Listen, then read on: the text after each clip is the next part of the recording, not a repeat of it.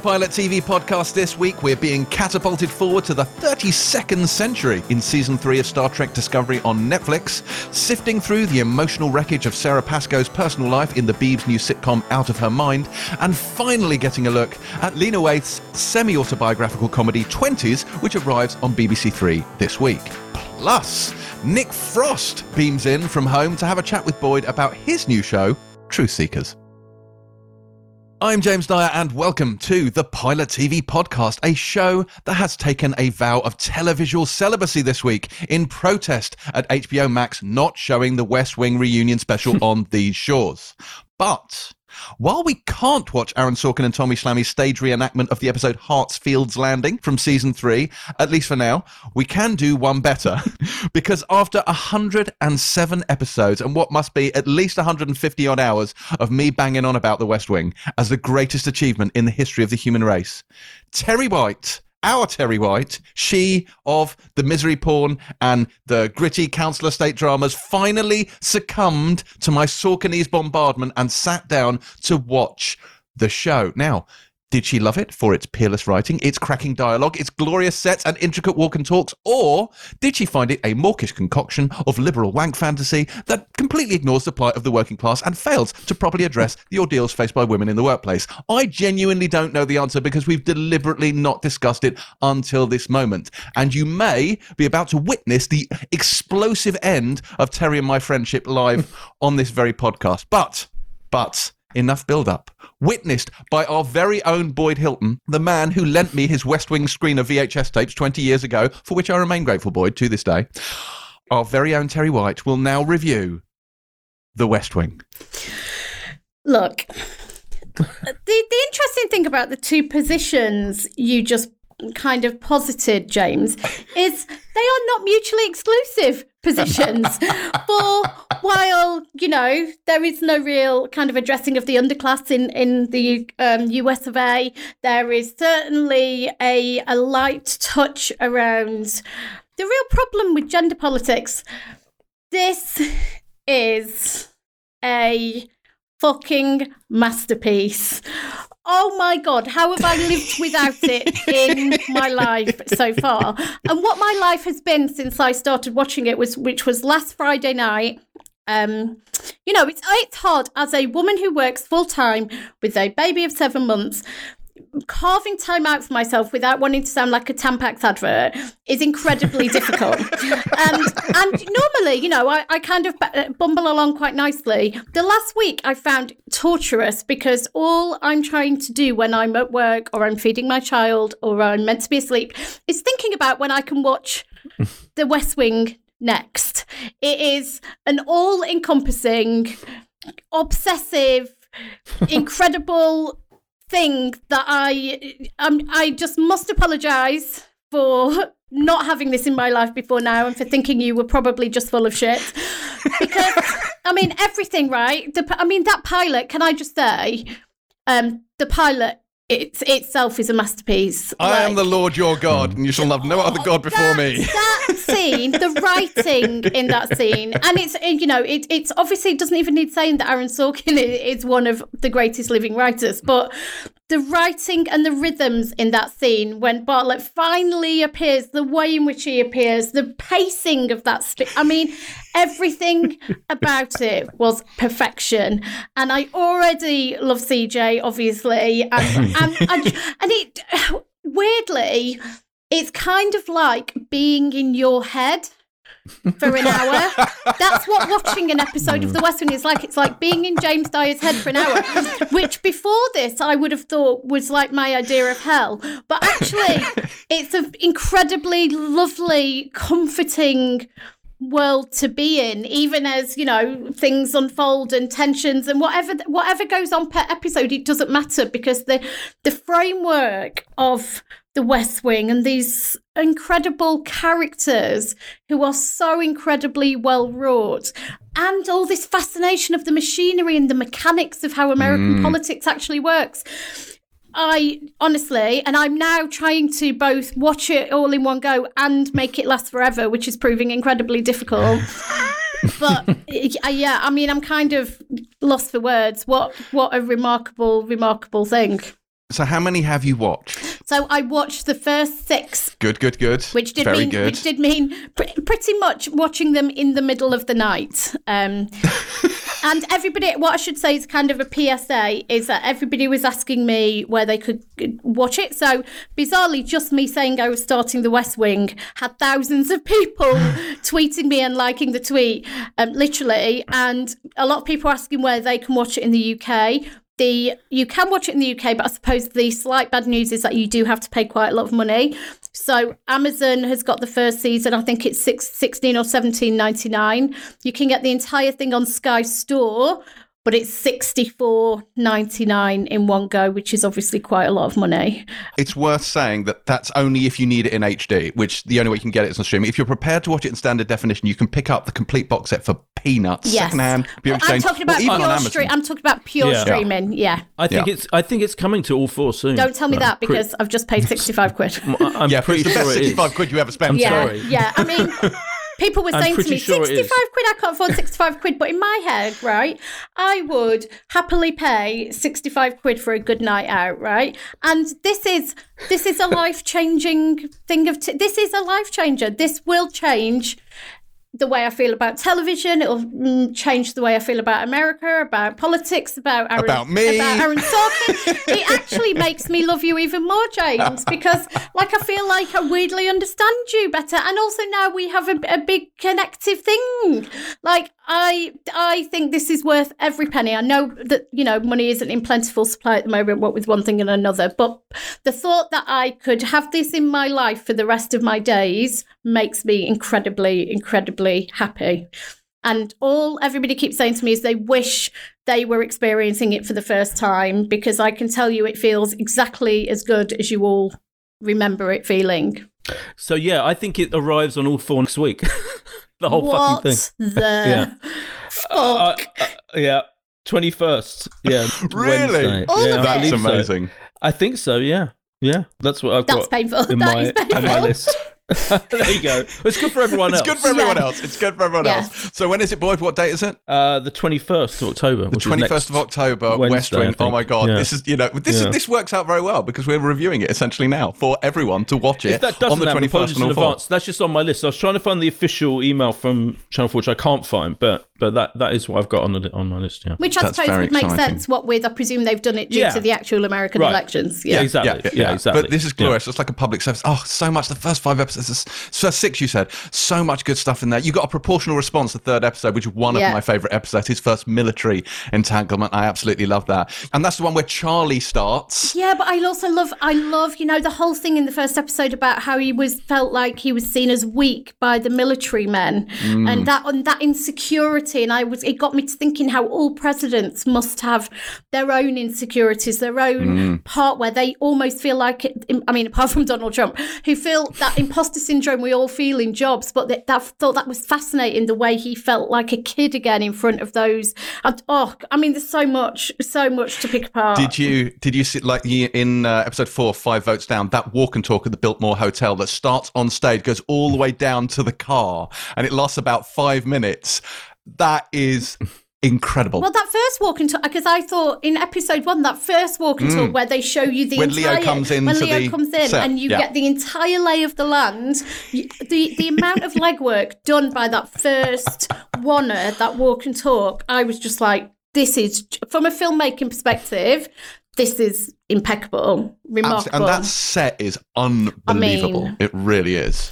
Oh God, I'm so happy. Like this is, and it's actually coming at the expense of pretty much everything else, I have to say. 'Cause as you know, when I get obsessed with something, I get very obsessed with something.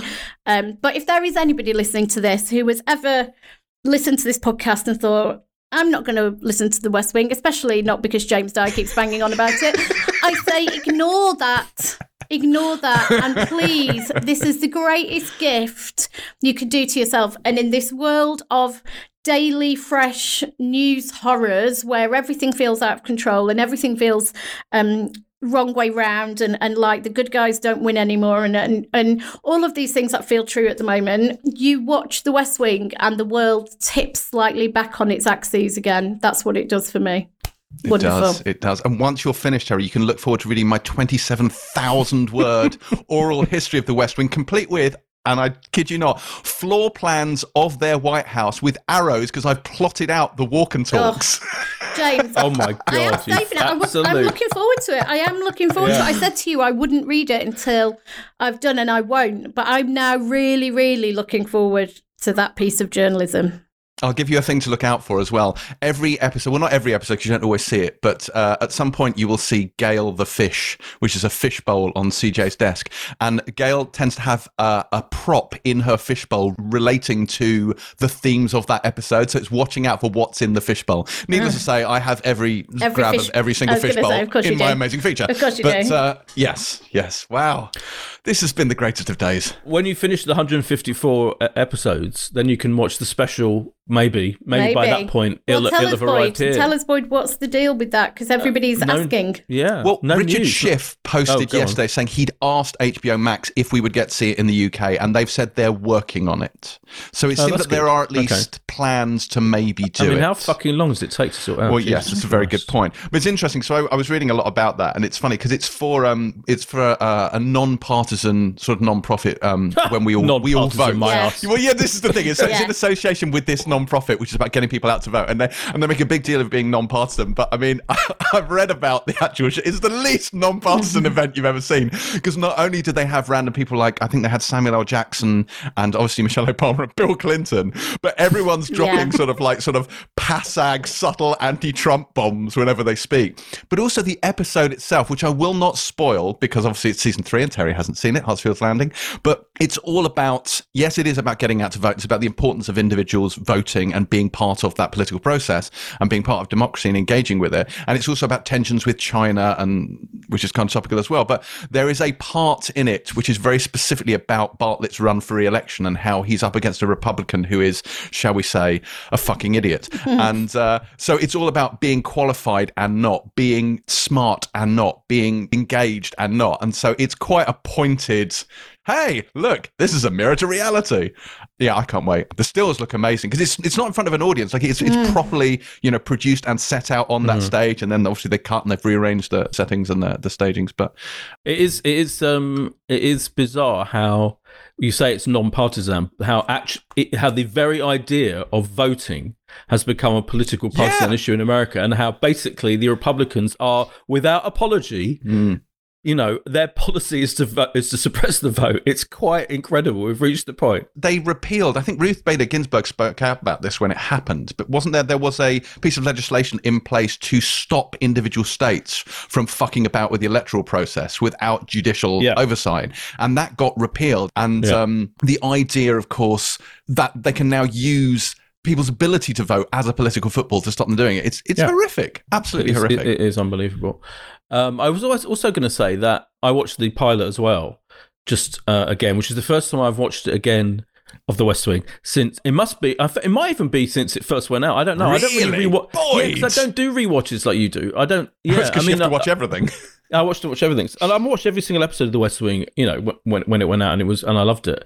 But it is a masterpiece, that the pilot, isn't it? And the other thing that I thought was that he's kind of become, Aaron Sorkin has kind of become a bit of a cliche and a bit of a, hasn't he? Like, people make fun of him for his writing style, his kind of verbosity, and the walk and talks, and the smugness, if you like. I'm saying, like, this is the kind of established critique of him, that he's a bit of a smug, know-it-all writer, and that everyone kind of talks in an overly sophisticated way.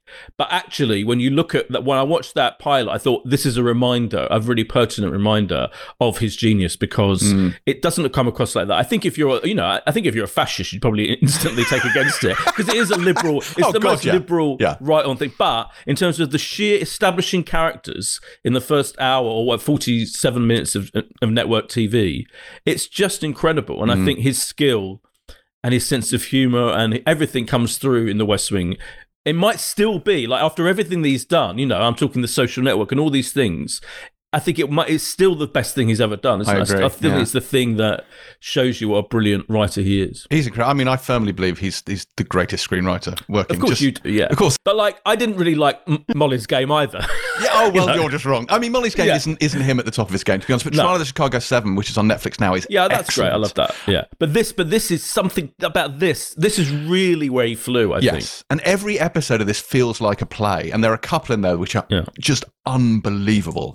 There's more than a couple. There's a lot in there. But some of them are just like, I put it up there with absolutely anything I've ever seen. The writing is incredible. He gets some shit about the way he writes women, which I'm sure Terry will have a lot to say about later on. And also, bear in mind, it's 20 years old. So even quite early on, like some of the sexual politics, you're like, ooh. Yeah. But that is a product of its time. But CJ is one of the great, is still the great, one of the, if not the greatest 100%. character in TV history. So, 100%. I mean, maybe there isn't she with him writing women, but she's fucking phenomenal. Although Toby is still my favourite. No. That says a lot. I mean, that says a lot.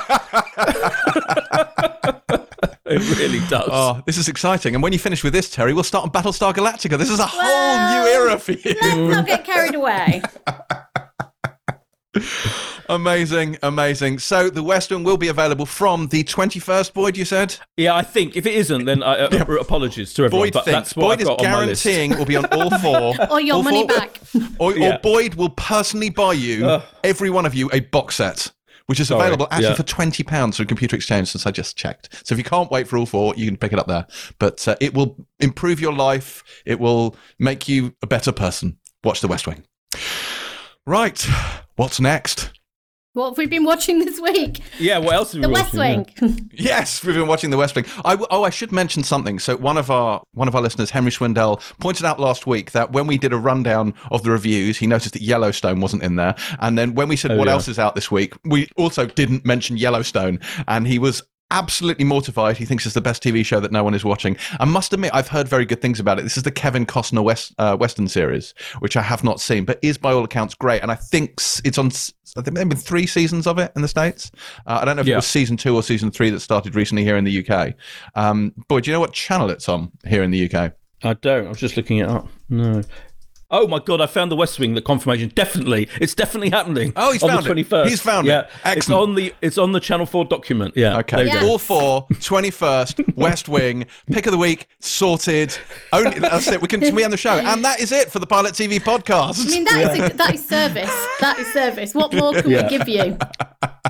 Yeah, we've given you that. Yellowstone. Yellowstone, which has had 3 seasons in the US. Season 2 aired here in the UK, and I think it's Paramount Network, so it's on that. But by all accounts, it is very good. So I've never seen it. Boyd, have you ever watched it? I watched the first episode, and it was good. Yeah, but I think it's taken off massively since then. Okay, well, if you like Kevin Costner and you like westerns, give Yellowstone a try, and that should also keep Henry happy as well. What have I been watching? I have spent most of this week watching Star Trek Discovery because someone foolishly made the episodes available to me, so I really didn't need to do anything else this week, but we will get onto that a little bit later in the show. I have also watched almost all of season 2 of Cobra Kai.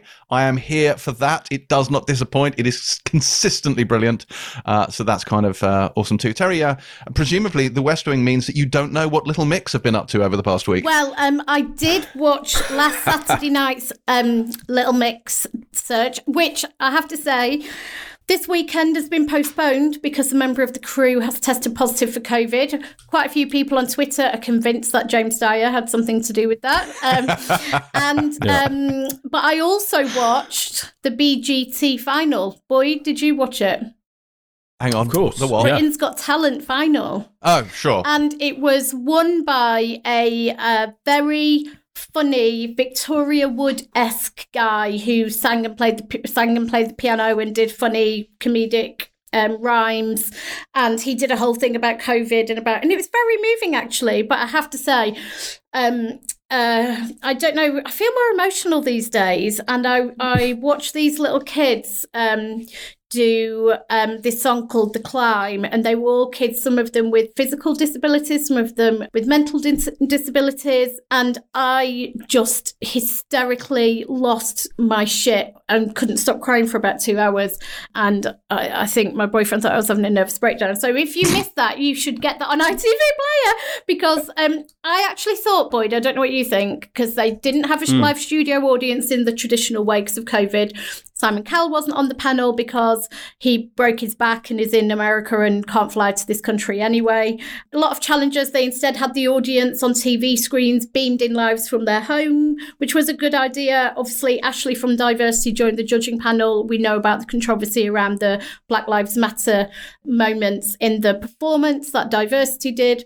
And I actually think they responded really well to what was kind of, initially you think, wow, can they do a Britain's Got Talent final without any sense of the public being involved, without Simon Cowell? But I thought, weirdly, it was really touching and kind of, in a way, I still think brought people together. I feel like I've got softer and I don't know why, and I don't know what's happening to my insides.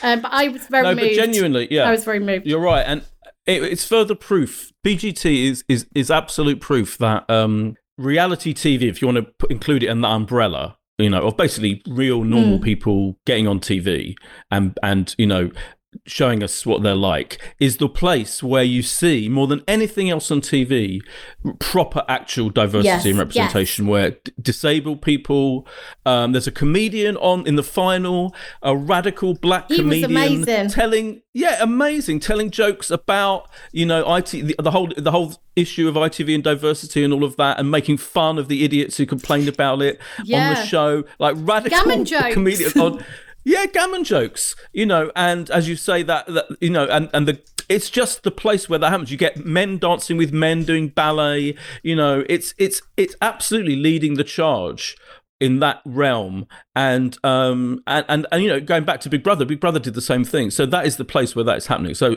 people like James may dismiss it, and people will be furious on Twitter for us discussing it, but actually it is an incredibly progressive world of television, to use that slightly annoying word. Boyd, what have you been watching other than that? Well, there's another reality show that I'll quickly run through. One day, Boyd, you're going to come to this, both of you, and be like, do you know what? We've not watched any reality bollocks this week. We watched actual proper telly. Terry is exempted. No, Terry's exempted this week. Having watched The West Wing, you've bought yourself an awful lot of goodwill, so you can watch whatever you like. Boyd, however. Okay, that's right. There's a show called The Bridge, not to be confused with the Scandinavian noir drama series. Or indeed the Canadian trade union series. Exactly. This, The Bridge, which is on Channel 4 on Sunday nights and started last week, is a reality show in which a bunch of real doofuses are gathered in a rural location in England, and they have to construct a bridge to find a treasure of £100,000, which is in the middle of a vast lake 850 feet away from them. And it's going on for like 5 or 6 weeks, and it is like a kind of high concept challenge show, but it's really interesting. It's got Trisha Goddard's daughter Billy is one of the people in it. Again, it has got a very kind of diverse, interesting cast of characters, and it's a really fun. In the very first episode, they have to like choose who's going to lead them, and there's a guy who's actually done bridge building in his life. He's the oldest member of the cast of people, but because he's a bit like he's a very firm kind of figure. He's very kind of like, he feels like he's going to whip them in shape. They don't vote him the leader. Instead, they vote the male stripper with the leader of the group who's going to plan how to build this fucking bridge. So that's that. I think Terry will love that show. That goes out on Sundays on Channel 4. I wanted to mention quickly how I've done a bit of a reverse ferret on The Boys on Amazon Prime. Good man. Yes. I'm enjoying it now. I am enjoying it. I think it gets better and better, this most recent series. Yes. It's all finished. It's all the finale arrived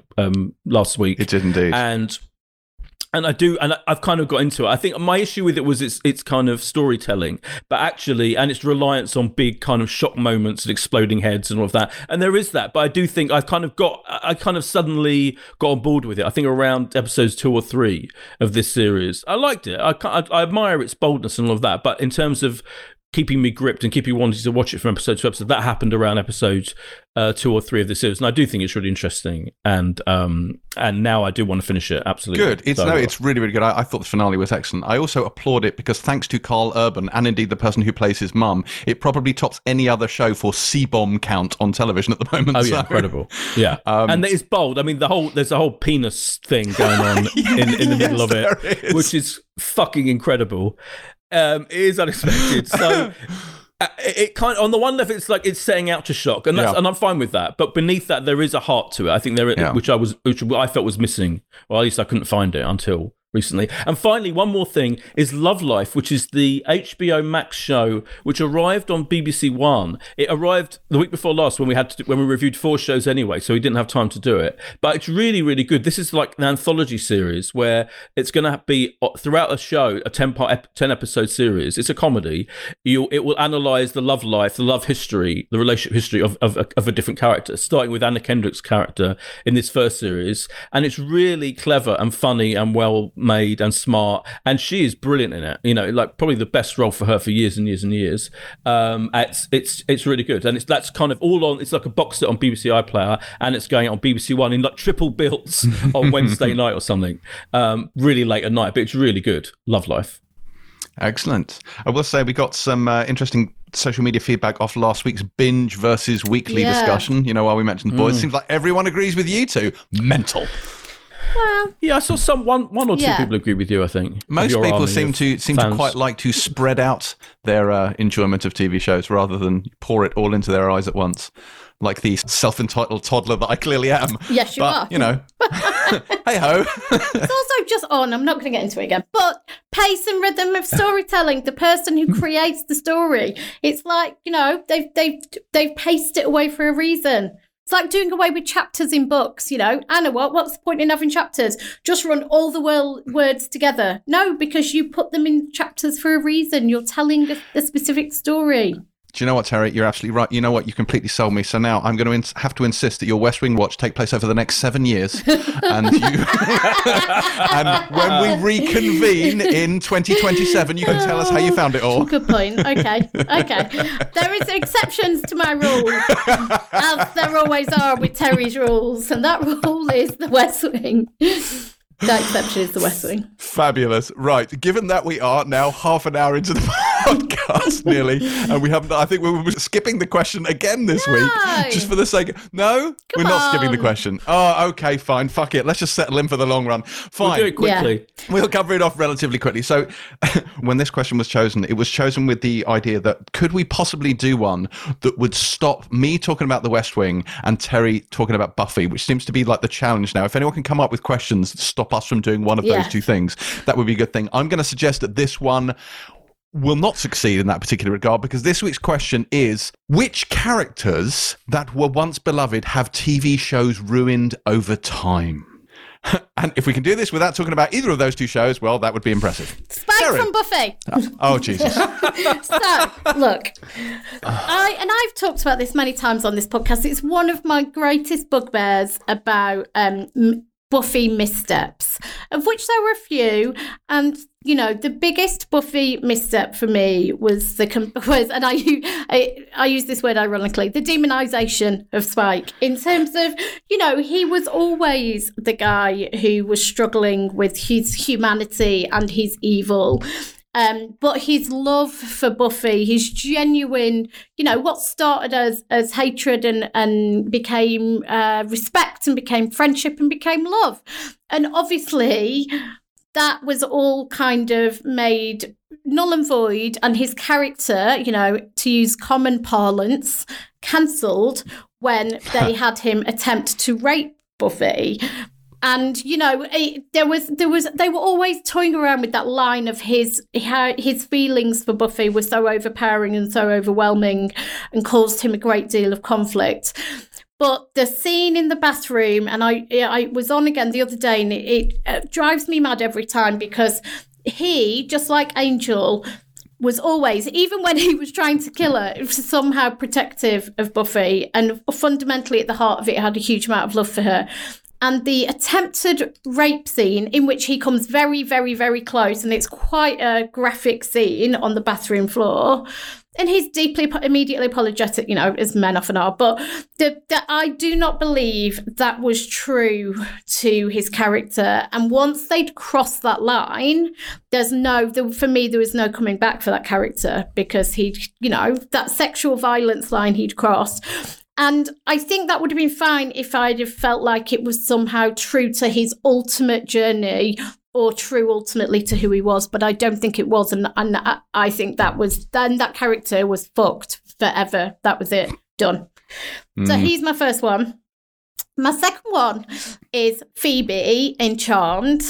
So Phoebe was always all the greatest hits rolling out here. Phoebe was always the youngest, and she was impulsive and she was rebellious. And what happened when Prue died, who was the eldest sister, and they discovered they had another half sister who was younger than Phoebe, she became the middle child. And what was interesting is the way her character changed, because she had a lot of youngest child traits, and then she kind of became the mediator. However, she was always like tough yet vulnerable, and, you know, was always really independent and had a real fire about her. It's why her relationship with Cole burned so brightly. But in the end, they made her kind of airheady, and they had made her get... Spoiler, if you haven't watched the last season of Charmed, she ends up with Cupid, a guy she has no chemistry with, and kind of just because it's meant to be, even though it's clearly not meant to be, she lost all of her bite, all of her personality, and that really, like, and her character was so brilliant and so textured, and they completely, like, I'm going to use the word blanded. They blanded her out completely. Is that a word? It is now. They blanded her out. And then my last one is Rachel from Friends. Right? So Rachel at the beginning is spoiled. I'm not saying these are nice things, by the way. She was spoiled and she was privileged, and she didn't always think everything through, and she couldn't see a lot that was right in front of her. She had no self-awareness whatsoever. But I feel like they just, towards the end, again, they just like made her quite generic and quite, there was a whole period where she was meant to be much more of an airhead, which I didn't like. She was actually always really funny. And she, you know, and she just, I hated that fringe they gave her at the end. I thought that was really distracting.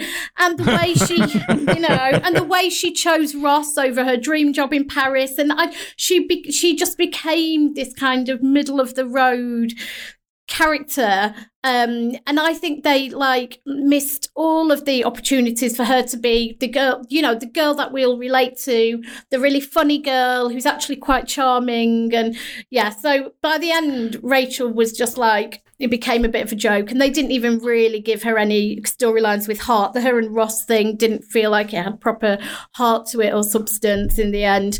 Were you team Joey? No, I don't believe in that either. But that was at the point when they were making them both. Because if you actually remember early Joey was just like, you know, all about sex, really charming, but wasn't the doofus that he ended up. They doofused him up so badly where he was literally like, there was something wrong with him.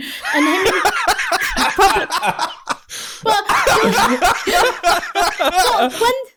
but when they put him in, like, you watch the pilot, right? The pilot, he's just a sexy guy he's a bit mysterious. Then by the time they put him and Rachel together, they're both like, they've been dropped on their heads at the same time. They're both completely confused all the time, don't understand basic things. I don't think... And Phoebe as well. Phoebe. Yeah. Phoebe's also Phoebe, like, if you actually look at early episodes of Friends as well, Phoebe was always quite, I think, quite devious in some ways, and she had that dark edge where she'd always kind of claim to know the future and which one of them was going to die, and like, but I think the way the journey the Friends went on, when you look at the pilot episode, it's really weird where some of them ended up. And I think Rachel, they just stripped her of any intelligence, anything, and she just became a bit of a doofus, and Joey was an uber doofus, and like, and when they got together, it was like air meeting air. Do you know what I mean? It was like nothing. They doofused and blanded it. Yeah, they did. Yeah. See, I'm surprised you didn't mention Chandler. I always think Chandler's the one who is most egregiously served by the screenwriting, because he goes from people talk about the emasculation of Chandler, but I don't think it's emasculation. I think he had bite, he had edge, he was really funny and, you know, quite cutting, and then he became bland and tedious, and he just sort of faded into the background. He went from being the single best character in the show to, I think, really being one of the worst, and I think that was a real shame. I never liked Phoebe as a character. I found her deeply irritating all the way through. I mean, when you consider Ross is intrinsically annoying anyway, I mean, I don't know how this show ever got to the point where... But Monica just became more shrill, more bossy, more obsessed about cleaning. But Ross, I think, is the one character that bucks the trend. He started out as very annoying, but he becomes properly funny as it goes on. The leather trousers, you know, all of this stuff. Like he's a really great physical comedian. Yes, he is. And I think that is something they realised and they really started to sort of lean on in the later seasons. But I think, he's the one who definitely improves over time. Yeah, I think Schwimmer rocks it. You know, if you think about the chemistry him and Rachel had when they first got together, that's why that will they won't they work so magically. But by the end, it's just you don't care because she is a blank page, and they're all kind of a blank page. You're totally right on Chandler. I always thought the point of him and Monica was for us to believe she'd choose him over Richard. I mean, come on. You have to believe that he gives her something. And I think he gives her that because when he did have Edge, he would be able to cut through her bullshit, and he would be able to make her laugh a lot, and he would be able to give her a bit of that kind of intellectual kind of edge. But he's lost all of that by the end. He's like, oh, I work in advertising and I wear weird glasses, and he I better not put the remote control there because my wife's a cleanaholic. All of them fell into the cliches of the most boring bits of their original characters, if you see what I mean, and became defined by that entirely. Well, maybe that was the theme of the show. They're showing that you're young and hip and cool in your 20s with edge, and then when you turn into your 30s, you get family, you settle down, and you become deeply tedious. Yeah. And maybe that's what they were trying to get across. I know. Well, that worked. Yes, if that was what they were going for. Well, this turned into the West Wing and Friends podcast.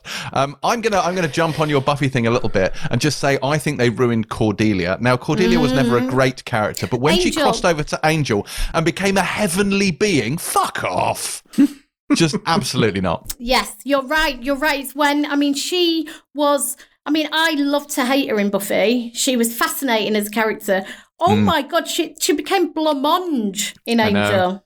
You know Sarah Michelle Gellar read for that role originally? No. Cordelia, yeah, absolutely true. She'd have been good. I'm just thinking about Cruel Intentions. Yeah. Boyd. Okay, I was going to mention Cersei from Game of Thrones because I think she's my favourite character in the show. And, around series 5 and 6, when the High Sparrow arrived, this religious maniac, and she kind of ended up, first of all, she was kind of on his side, and then when he pointed out that she was having incestuous relationship with her brother and imprisoned her, and then she had to do that walk of shame.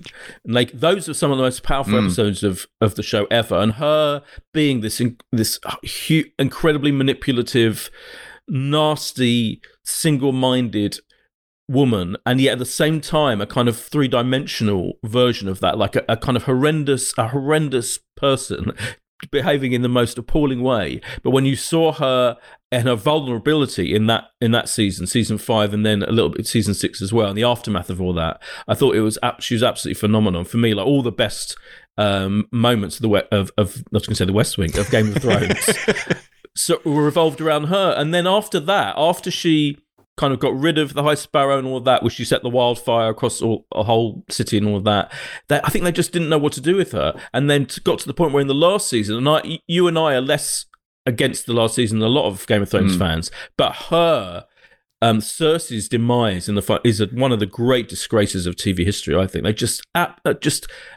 failed to give her the farewell that she deserved, and just didn't know what to do with her. And she just fizzles out in the most disappointing way. She's such a powerful figure, and you can tell when you see interviews with Lena Headey, since, and she's asked about it, you can tell the kind of disappointment that she just wasn't given a good send off. It's really surprising, isn't it? Because that episode has a lot of fan service in it. So like the Battle of the Cleganes, you've got that in there, which again I didn't buy and didn't love. I mean that episode, The Bells, is the one that, in fact, is the source of the only fight I think you and I, Boyd, have had on this podcast. Oh yeah, but I think that episode ruined Daenerys more than it ruined Cersei. But See, I'm much more, and obviously Daenerys is the really obvious character that people think is ruined. But I think Cersei was ruined. I cared more about Cersei than I did Daenerys. Yeah, Cersei was an incredibly good character. There's something about the way, and apologies to anyone who hasn't seen Game of Thrones, but also, who are you? But the way that she and Jaime get kind of buried in the rubble, there's something just beautifully Shakespearean and tragic about that. And I quite like the poetry of it. I know it wasn't showy, and I know it wasn't spectacular, and it didn't get a lot of screen time. But the fact that it was just like, people die and it's horror, but we move on. There was just that moment of recognition, and then we'd moved on from it. And I don't know, something about that I just thought was surprising and a little bit, it really touched me. I don't know, It didn't offend me. I liked it. I'm more annoyed by her whole storyline, her whole arc. Yeah. After in the kind of penultimate and last series, they just didn't give her enough It's like, it's one of these that people often say, "Oh, she became two-dimensional." It's like, I don't know. I think she's always been true to that character. Like, she was a person who would have done anything for her children, and that was her main driving thing. She was horribly abused by her husband, who she she tells a very tragic story that on their wedding night she was actually really excited because before he became Mark Addy, Robert Baratheon was like the strapping warhammer wielding giant of a man, and she was so excited.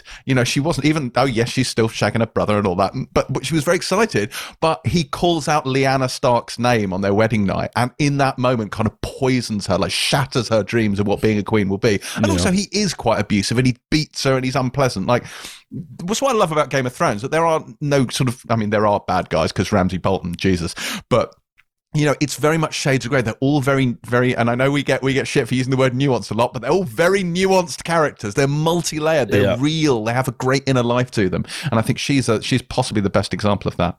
I think she's great. Yeah, I'd also mention Bernard in the West Wing. In the Westworld. Bernard in Westworld, who just ended up moping around. Sad Bernard. Sadness in his eyes. Bernard. I love the sad Bernard memes.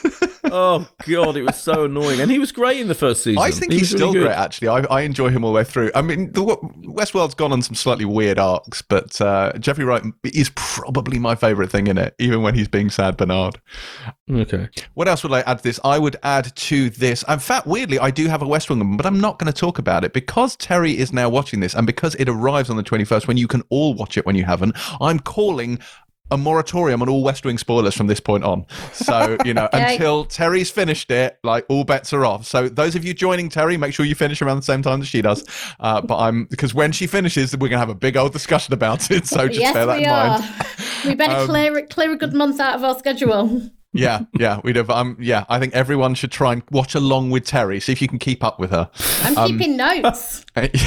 Good. So I will skip over that particular one, but I will say Deb from Dexter, which we'll be talking about again in a little bit. But Deb from Dexter, there's this weird incest storyline that comes along in the last series, and you're just like, what the actual fuck is this about?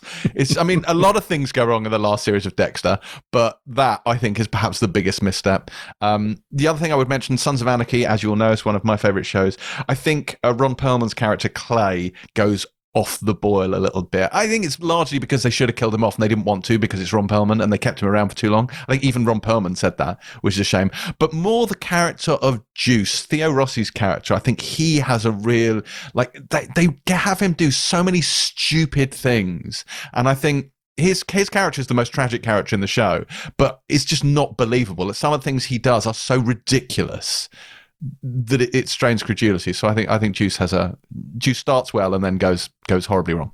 And we are now at nearly 3/4 of an hour into the podcast, and we haven't got to news. So, right, we're doing our own third day live special, it seems, here. Shall we now move on to news, just for the lods of it? And let's kick off with Dexter, because this came as an absolute surprise to me this week. I had no idea. I would never have predicted this would turn up. But they announced that Dexter is coming back, and Showtime has ordered a limited 10-part series, a revival of the Michael C. Hall serial killer drama. And he's going to be returning in the lead role. Now, given that Dexter, a once great show, turned to absolute bollocks towards the end, this seems quite surprising. And given that it ends with Dexter having fucked off to become a lumberjack, I can only assume this is Dexter the Lumberjack years, where he's going around killing woodsmen somewhere in Alaska. I've no idea. I mean, maybe they'll do a Highlander and just retcon, and they'll go back to like season 4 and just carry on from there. But I think this was, as everyone pointed out, like, a show that had such a terrible, famously bad ending. To revive that feels like, that makes sense, to give it another go. Like Quantum Leap, to put right what once went wrong. Yes. Yeah, basically. Yeah, that's what I was going to say. Everybody's basically, I think, viewing it in a positive way, that at least now it may require receive a befitting. Yeah. But it's not like it was a great show that had a bad final episode, which obviously happens. It was a great show that went into decline, and the last 2 seasons were bad, and the last one in particular was terrible. Is it the same team? I believe so. Yeah, I think so. Yeah. I think so. But I mean, look, I will 100% watch this because I love Dexter. What else is happening in the world of TV? So House of the Dragon has had a change of venue, obviously still slated for 2022, but HBO's Game of Thrones prequel series will no longer be shooting in Belfast. Instead, it is moving to Watford, as all great things do. Wow. Wow. So yeah, House of the Dragon is going to be filming in Leavesden. Wow. Yeah, which is where the Batman is currently filming. Yes, it is. And Fantastic Beasts. Indeed.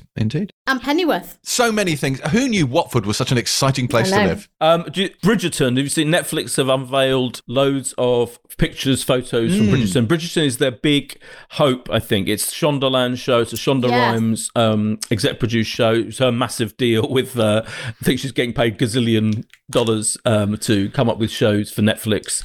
And it's a period drama. It's very British. It's got Nicola Coughlan's in it, British and Irish actors in it, and loads of other people, and Jonathan Bailey, blah, blah, blah, blah. And it's about a woman arriving in Regency, London, and kind of making she's a debutante, and it's about, which bloke will she fall for. I think it seems to be the basic thrust of it. And it's going to arrive on Christmas Day on Netflix. So that's clearly they're hoping, it's going to capture that. If you look at the history of Netflix, they often put out the stuff they really hope is going to be huge around Christmas. Making a Murder arrive just before Christmas, I remember. It feels like a Christmas Day show. And it feels like a Christmas Day show. A very Downton Christmas. It feels like it'll scratch that itch. Yeah, but I think it's going to be from what I've heard. I think it's going to be like Downton, but edgier, much edgier, sexier. It's Downton was great. The pilot of Downton starts with extramarital sex, boy. I mean, you don't get much edgier than that. You're right. Correct. But I'm looking forward to it. It looks good, and the pictures look great. And we'll see. Yeah.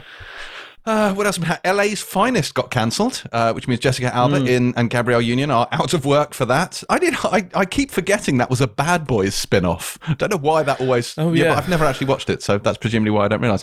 But yeah, so that's ending after its second season. Jon Favreau is saying that Mandalorian season 3 could actually shoot this year, which seems very quick. I mean, we're just about to get season 2, right, in a couple of weeks.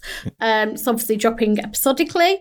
And yeah, he's saying, he did say something very funny about, we pretty much wear masks anyway, which I'd really thought of it that way. We're in very small situations, and oftentimes we have a lot of characters in masks. So it seems like COVID isn't slowing down production of The Mandalorian. I think it's also the week that Disney indicated that they are kind of restructuring how they work to focus more attention on streaming, which you kind of understand when you look at what the next Marvel theatrical property is going to be, The Eternals, which I think it's not until next summer or autumn. So I think we're going to... after Black Widow, yeah. We're going to... Oh, yeah. We're going to go a long time. We'll have been a long time without any Marvel theatrical products. So I can understand probably the urge to keep people engaged through The Mandalorian especially, which has obviously been a massive hit for them. That was a really interesting announcement they made. We didn't actually talk about this in the Empire podcast for some reason, but, and it certainly turned some heads. It was like, for Disney, without doubt, unarguably the biggest single theatrical studio, to say that they are restructuring with an emphasis towards streaming is an incredibly bold thing. And yes, of course, they put their film Mulan out on Disney Plus at a premium, and Soul is going straight to Disney Plus on Christmas Day, but not at a premium, included in the subscription price. For them to now say that this is now a priority for them, it's on the one hand, it's slightly terrifying from a film point of view. So with my Empire hat on, oh God, this is terrible. With my pilot hat on, fucking brilliant. Bring me all the telly, put it into my eyes, and don't release it week by week. So, good times to be. Did you get TV. This is a very industry thing to say, but did you get the email from Disney Plus where they said, so season 2 of The Mandalorian coming up October 30th. Let us know if you want to receive screeners. And you got really excited. I'm like, oh my God, this is so exciting. James, it's going to be exciting. We can review it in advance. So I'm like, yes, give me screeners now. And they're like, screeners for episode won't be available till the day before. Yeah. Classic. I know. Classic. Well, you can understand, right? Because the challenges of shooting a Marvel film, massive. But actually, with The Mandalorian, smaller affair, they're clearly in some kind of rhythm, and it's 3, but it could mean that season 3 could come very early next year. That seems unlikely, doesn't it? I but wonder then whether... why shoot it this year? I mean, I don't think they'll shoot it this year and then hold it in the can. I think you could end up then seeing season 3 in, say, March, but early you've got to March. think what they're going to do. Like Disney Plus, not being funny, don't have that many shows. So I feel like they'd almost need to hang on to it. It depends on where they are at with the various Marvel shows they've got planned after WandaVision, after Falcon and Winter Soldier.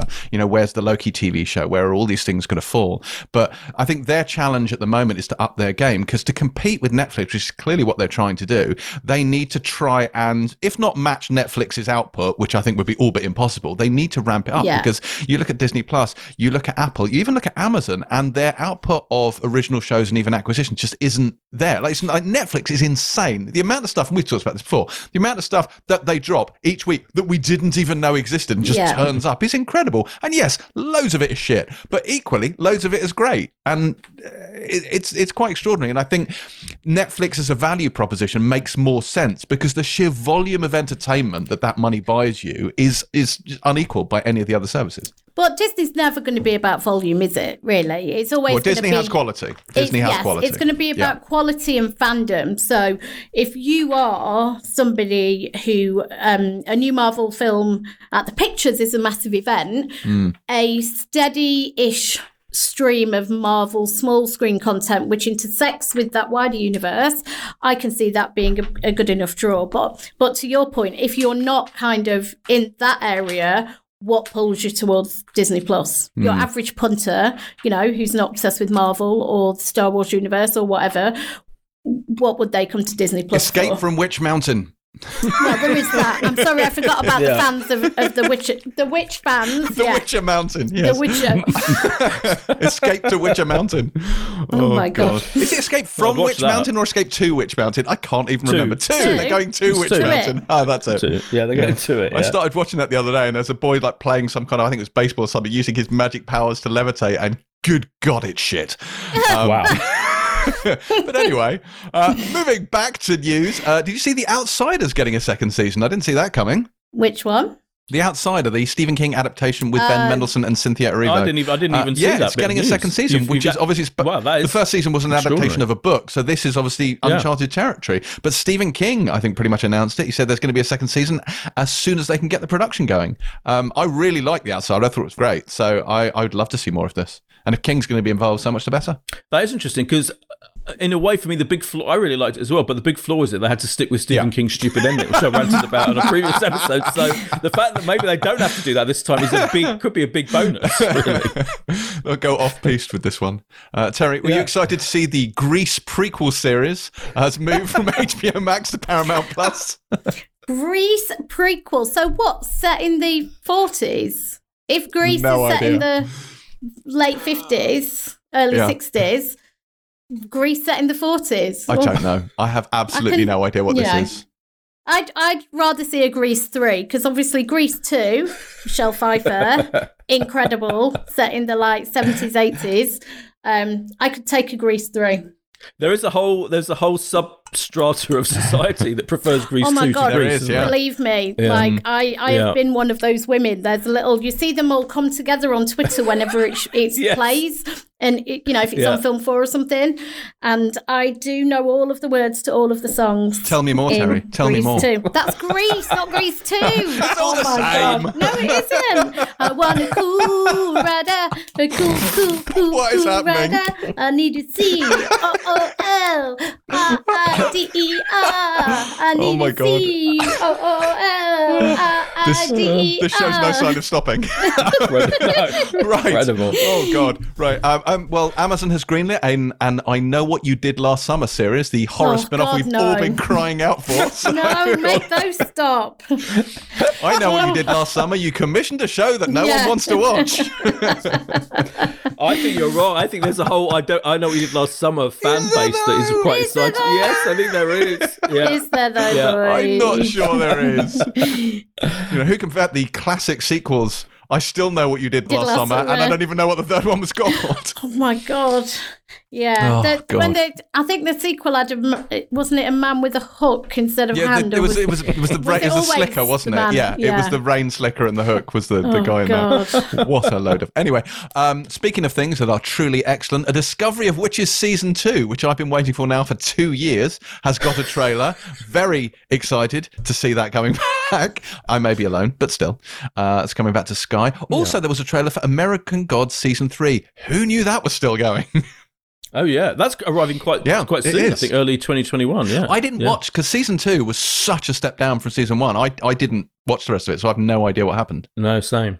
Yeah. Season 2 was immensely irritating. It was like they're going to find the most irritating things about it and ratchet them up to massive levels of irritation.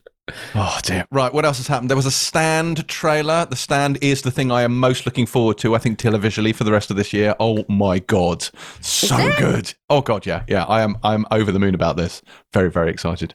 Anything else in the world of news as we enter the first hour of the podcast finishing? That's enough. Okay. We've been banging on for nearly an hour, so let's end news. And because we're not overrunning enough as it is, let's have a guest.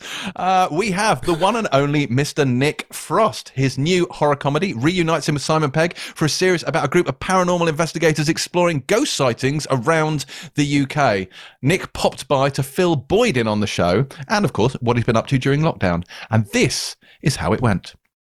Please welcome the legendary Nick Frost to the Pilot TV podcast. Hi, Nick. Hello, everyone.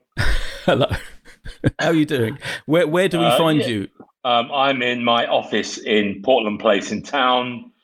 Here are the files behind us. And Nice. there's my, you won't see it, but you can see my office deodorant and Tom Ford aftershave. Oh, classy. Very nice. You're a classy guy. You don't make 2 seasons of Into the Badlands and not afford a bit of Tom Ford. That's true. So this is the office of Stolen Picture, your production company that you run with Simon Pegg, and this is, and I guess, Truth Seekers, which we're talking about today, is your first big fruit of that production, TV-wise, anyway. It is, yeah, definitely. And it's credited to you and Simon and James Serafinowicz and Nat Saunders co-creating it together. But what was the initial spark for the whole series? Where did that come from? Well, I guess it was 2 things, really. I mean, Simon and I, a bit me before Simon, I've always loved the unexplained, and we love to be afraid and have our spine chilled. And, I love mysteries and Egyptology and what do the pyramids do, bullshit. And then, I found in Simon someone who was into all that shit too, and then we found the X-Files and just fell in love with that. And then we kind of spent I don't know how long it was, but we spent quite a lot of time hunting ghosts and the unexplained, and we'd kind of we'd find like an old Saxon church in somewhere in the countryside, and we'd go and try and get in and stalk the graveyards, or find like an abandoned factory and go and sit in it and see what beasts we could find or not. We never found anything. But we'd always run off afraid and drive off in the car screaming, quick, go. A couple of times I got quite badly injured as well. Wow. Physically and emotionally. And then we stopped soon after that, But I'd also known James, me and Simon have known James and Pete Serafinowicz for a long time. And James, I didn't know Nat too well, actually. I've only known him a couple of years. But we all kind of got together, and me and James originally started to come up with the idea for Truth Seekers around this character Gus. And, we'd send each other little fucked up memes and weird, here's a ball traveling across a table in Cork. Or like here was, we got down a rabbit hole of exorcisms as well, which were kind of hilarious and 1% frightening as well. And so, James and I came up with this idea about this guy who was a broadband service engineer, but in his spare time was a character called the Truth Seeker, who had his own YouTube channel, which had like 13 followers or something ridiculous like that. subscribers. Yeah. And just going back to the actual kind of your version of Most Haunted that you and Simon used to do for real, going to those places. Did you both think there might actually be some kind of ghostly presence, or were you just doing it for like, let's explore weird locations and weird? I think we wanted to be afraid. Right. You know, we wanted to see. I think I always felt like my mum was she believed in the other side, and she had like 7 sisters, and they were all fucking ghostly women and like witches and stuff, and shit had always happened to them. So I grew up with it around me, you know. And then me and Simon moved in together, and we'd always terrify each other with, like, we could hear a bell ringing, or like if our feet were outside the quilt, something was going to bite them off. You know, we wanted to be afraid. I think we like being afraid. Yeah, fair enough. Yeah, I don't think we ever imagined we'd find anything. I mean, we're both atheists. Yes, but yeah, who knows? Did you ever look around the environs of? Because I come from, my mum still lives in Gants Hill, and I know you were in the kind of Dagenham, Gants Hill, Woodford area when you were brought up. Did you ever go to anywhere around there? Did you ever find anywhere around there that was? This is a very personal question I'm asking. Yeah, what was there up there? There used to be an old insane asylum called Claybury Hospital, I think. Right. Yes, there was. Yeah. I think. Yes. And before Simon, but I'd driven up there a few times with friends, and like parked up outside, or and then said things like, "Quick, the loonies are coming!" Like, before I knew anything about the crushing debilitation of mental health. Right. Concern. Those were different times. Yeah. Different times back then. But yeah, I mean, I like it. You know, I like the feeling of being terrified and literally losing your mind in terms of knowing what's real, and then adding this other X factor in terms of, oh, maybe everything I knew to be real isn't. Run. Yeah.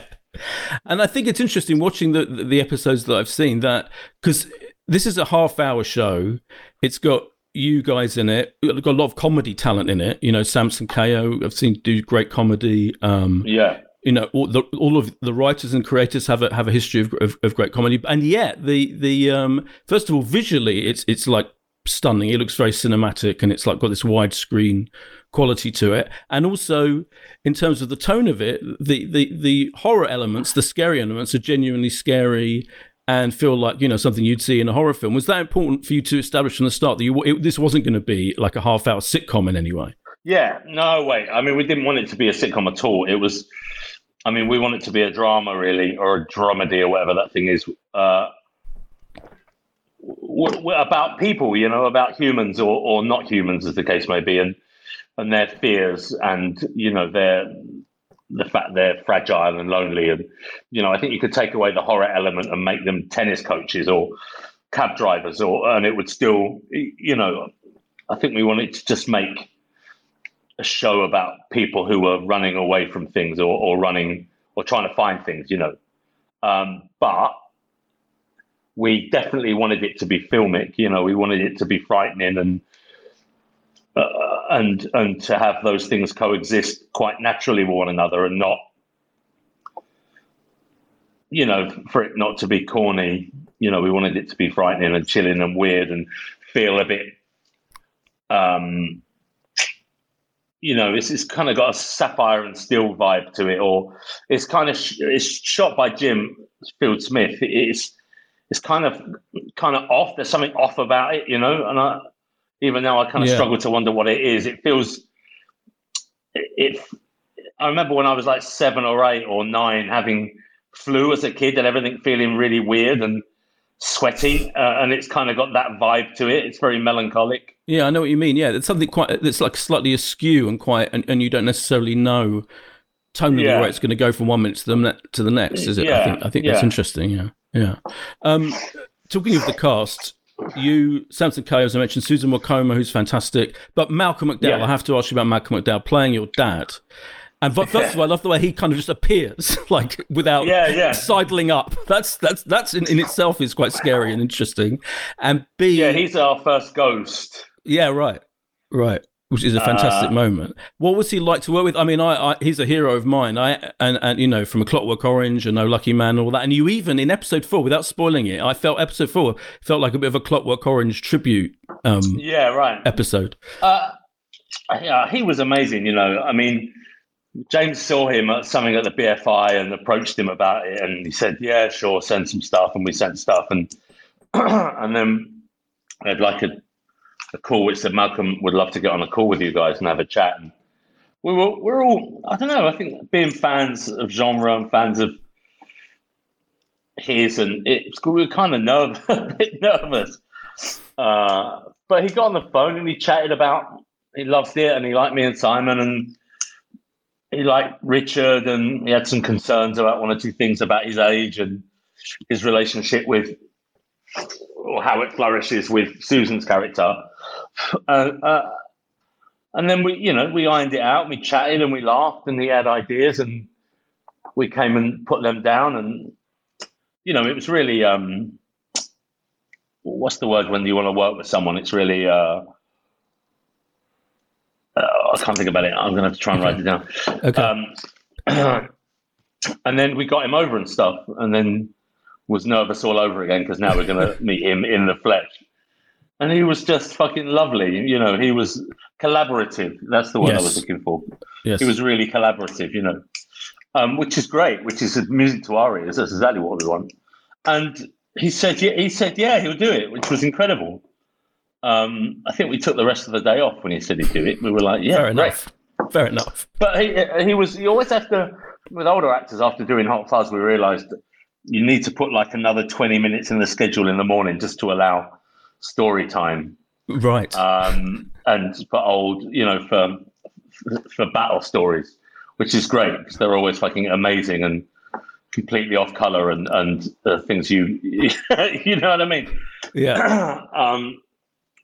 But just working with him, you know, I do a lot of scenes with him, just me and him, you know, in one location, was just amazing because he's so easy at what he does. He doesn't. I could just learn a lot from that ease. You know, he just knows it, and he comes in every day and he said, "Hey, what about this? Why don't we try this? Or why don't I sit here and we reveal me here?" Or, you know, and it was like, yeah, let's do it. Let's try all these things. You know, let's have a laugh. I mean, I think if anything, I was afraid that I couldn't keep up with him. Maybe, you know. But it was cool in the end. I mean, that's just my own terrible self-doubt. But It was just like, you know, I think I'm very lucky that I've got to work with a host of amazing British actors, and kind of a little bit older than me, and he's definitely up there. You know, he's so nimble, not just physically but mentally and artistically. You know, it was fantastic to watch him. And to also try and make him laugh, you know, to try and set him off a bit, and I like doing that. And in that first bit of the morning when he was, you know, when you were kind of getting stories, were there any Stanley Kubrick stories you can share, or any you can't share? No, I think Jim Field Smith got all the Stanley Kubrick stories. Okay. So you'd have to speak to Jim, but I was always terrified that I didn't know my lines, or I had to rewrite stuff for the next day's shoot.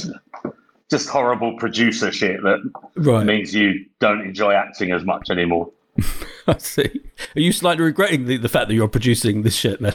I don't have much choice. No, it's just different. You know, it's just, I always said, you know, years ago that I never trained specifically to be an actor. So it was silly or churlish for me to just do that when there's a certain joy that comes from filmmaking at any point, you know, for me. But then, you know, that I think I certainly felt the weight of our ambition and the fact that, you know, things had to be rewritten every night and people had to make sure they knew that, and lines had to be, you know what I mean? There's a pressure.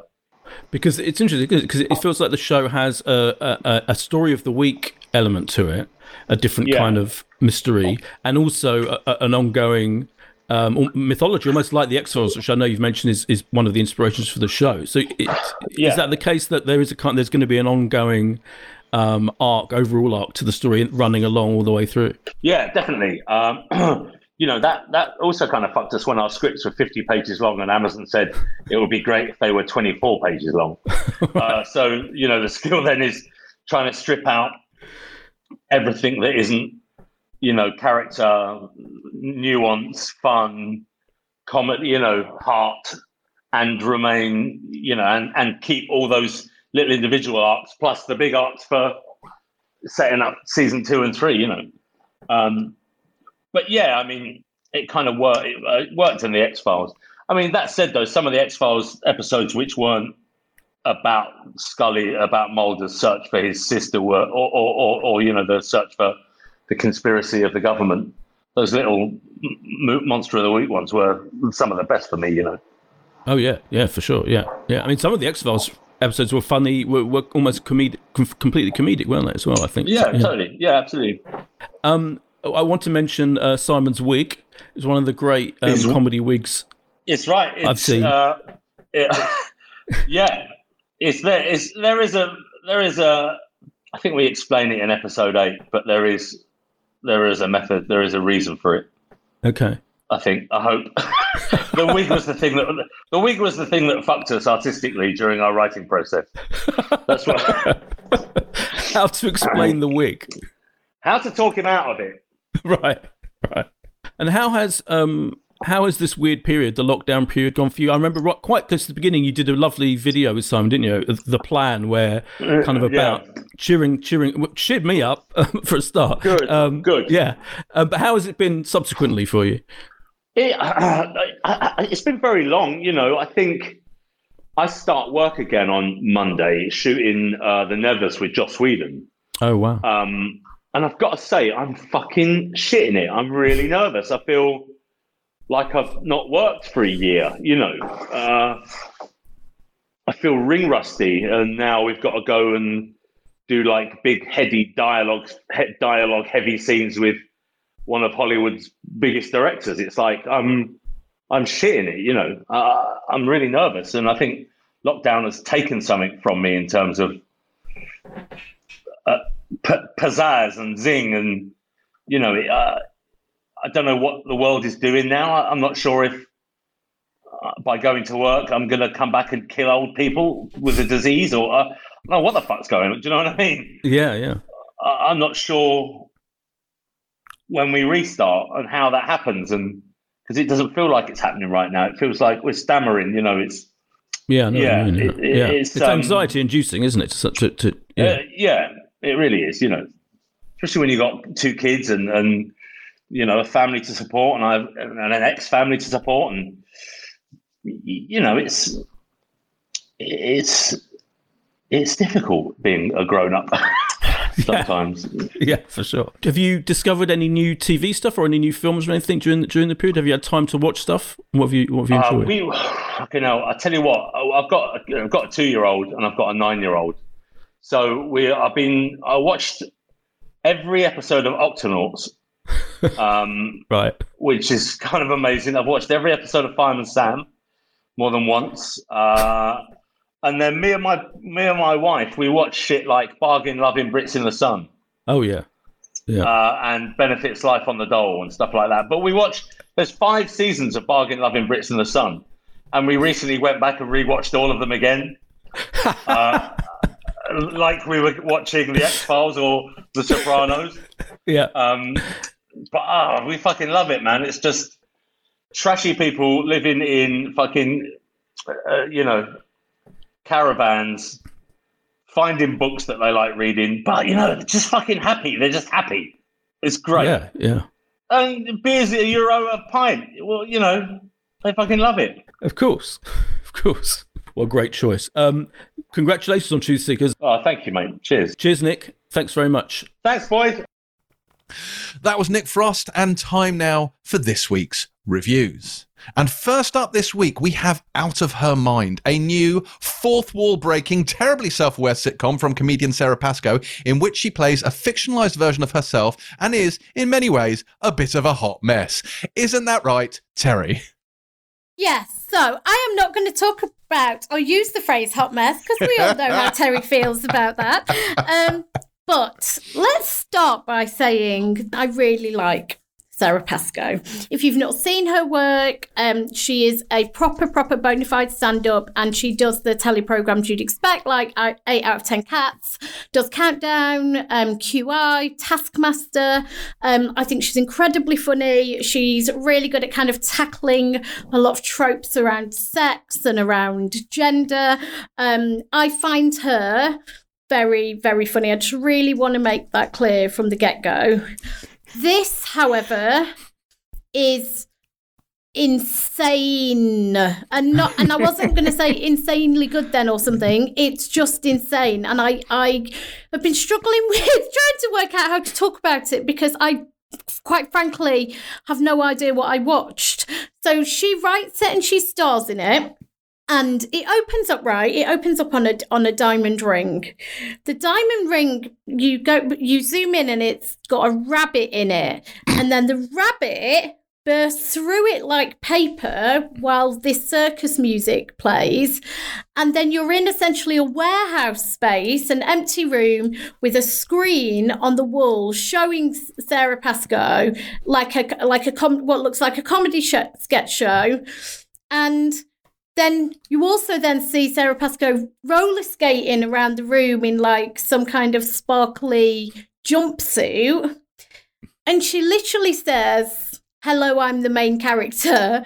And my name's Sara Pascoe, and I'm going to destroy your faith in love." And you flip between this room in which she's in, and she's later joined on roller skates by her fictional mum and her fictional sister. And we should say this does have a really interesting wider cast: Juliette Stevenson, Fiona Button, Adrian Edmondson, Scroobius Pip, Tom Stewart. It's a really interesting group of people. But then essentially what happens is you're in this room with her, and then you go inside the screen, which is these scenes essentially, and it's part sitcom, part stand-up, part animation. It is so surreal. And from what I can tell, I don't know if I was meant to understand this, but this is the understanding I tried to reach. It's kind of deconstructing modern myths for women. So the desire to be engaged and be in a committed relationship, to have a baby, to get the biggest ring possible, the biggest diamond possible. It gets into weddings, family problems. Then there's a whole diversity thing with a woman in a fast food joint, which kind of is all about people attempting to be diverse without actually engaging with it properly. It's so meta. I mean, it's like her within her, within her, within her. It's like a stream of consciousness moment in her head that somehow ended up on screen. It's exec produced by Simon Pegg and Nick Frost. So, this has all of the star power and all of the brains behind it. But I have to tell you that I could not make head nor tails of what were going on or what it was meant to be. And I really respect her for doing... This is unlike anything else on telly at all. It's a bit like lots of other things, but in its totality, it's nothing like anything else you will see. It's not a traditional sitcom at all. It's not stand-up, but it's all of the things at the same time. Some of the material, if you take out the way it's presented, which is dead confusing, some of the material is a little bit funny. Quite a lot of it for me fell flat, and it just didn't hang together as a cohesive, cogent program. I wasn't sure what it was meant to be doing and in what way it was meant to be doing it. I didn't feel like it was kind of blazing a trail with a brand new format that we're all going to be, suddenly seeing repeats of with other comedians or other writers. It was just, there was a lot going on in lots of different ways. I couldn't tell how it was narratively all kind of joined together other than being about her and by her. And I just felt like, to be honest, it was a real mess. And that's kind of I feel bad for saying all of this because, as I say, I like her. I think she's really interested. I think she's really bold. I think this is a very bold show, but I don't feel like it's slick or in any way kind of doing anything radical in its execution. It feels like a mess in its execution, and I find it incredibly hard to follow. And that for me then affected how a lot of the jokes landed, because you weren't aware of kind of the context in which it was being kind of said, and it's a mess. Because there's a fine line between being bold and wildly self-indulgent, and I think this is the wrong side of that line. Yes. Boyd, were you a fan? Well, yeah, bold is the word. Bold is, you cannot avoid the bold word for this show. And I admire it. I do admire it. And there are elements of it that I really enjoy. I think for me, the best element of it is that it's self-awareness and the stuff about the meta stuff about the fact that she's making a sitcom about herself. So the stuff, she's on the bus and it's like, she's not just breaking the fourth wall, but she's actually pointing out that everyone on the bus is an extra and they're part of the sitcom. And I like that. James is shaking his head. I hated that so much. I wanted to punch everyone on the screen. Disgusted. I liked that element of it, and I thought the discussion about representation and all of that Terry referred to, I thought that was interesting and provocative, and dealing with that in an interesting way, which I hadn't seen before. And as Terry said, there isn't anything like it. It is different. And it's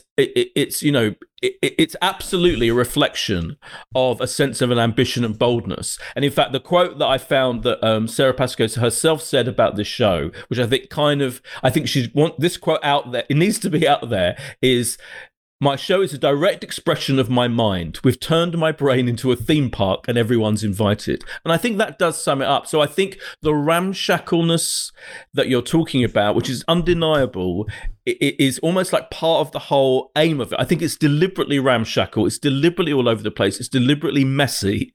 It is a hot mess of a show. But I only enjoyed it about a third to a half of the time, and I did find it slightly irritating. I wrote about it, I wrote a preview of it, and I said, I think a lot of people will just find it irritating, and I don't think you can get around that. I think that is my honest response to it. But I did enjoy it. But I did enjoy a lot of it as well, and I kind of feel I want to carry on with it, because I think you have to reward boldness and trying something different in this world in TV, and so I really, but I do admire it more than I love it. I mean, that I can't deny that. I don't know what crime I would have to commit to deserve having to watch more of this. I found this deeply, profoundly, life-alteringly irritating. It's 27 minutes long, and I barely made it to the end of the first episode without clawing the eyeballs out of my head. I can't tell you what this did to me. It's just, and admittedly, as someone who is quite arch and smug, you would think that I'm quite open to these things, but this was so smug and so self-indulgent, but also really boring and rambling and kind of almost semi-improvisational, in that it just seemed quite, as you said, ramshackle in the way it was put together. One scene kind of crashed into the next scene. You didn't really know where it was going. It was hard to kind of get invested. And then you keep being bumped out into this framing device in this warehouse space where they're watching it on a screen in roller skates and kind of semi-leotards with rainbow colorings. And it's just, just make it go away. This was like some weird, fever dream nightmare thing for me. And obviously it's a comedy as well, which didn't help. But no, I really, really, really did not like this. And I also do think Sarah Pascoe is generally very good. So this is definitely not me saying, oh, she's rubbish, because she's not.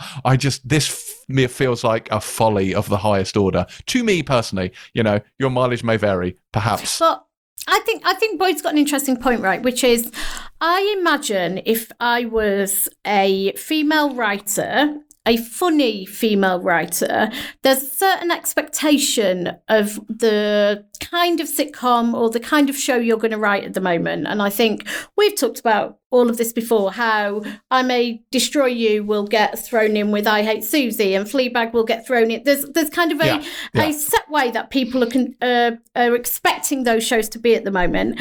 And I imagine if I was Sarah Pascoe, I might think, you know what, fucking stick it up your arse, because I think there is a a sense of the way women should write and perform sitcoms at the moment. And I think people kind of like if they can group them all together and women can be said to be creating sitcoms of a certain ilk. And I don't know if there's a part of her, I can't speak to her motivations, but that is like, I'm going to do something completely different that you are going to find hard to pigeonhole. And I'm not going to kind of fit within those parameters that maybe you think's all right.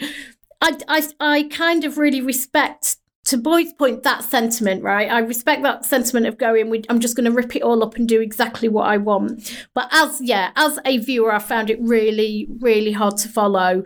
And it made the overall thing feel weak to me, even the funny bits, because I just didn't feel like it was a cohesive piece of television. Yeah, I agree wholeheartedly. But anyway, should you wish to watch Out of Her Mind for some reason, it airs on BBC Two on Tuesday at 10 o'clock.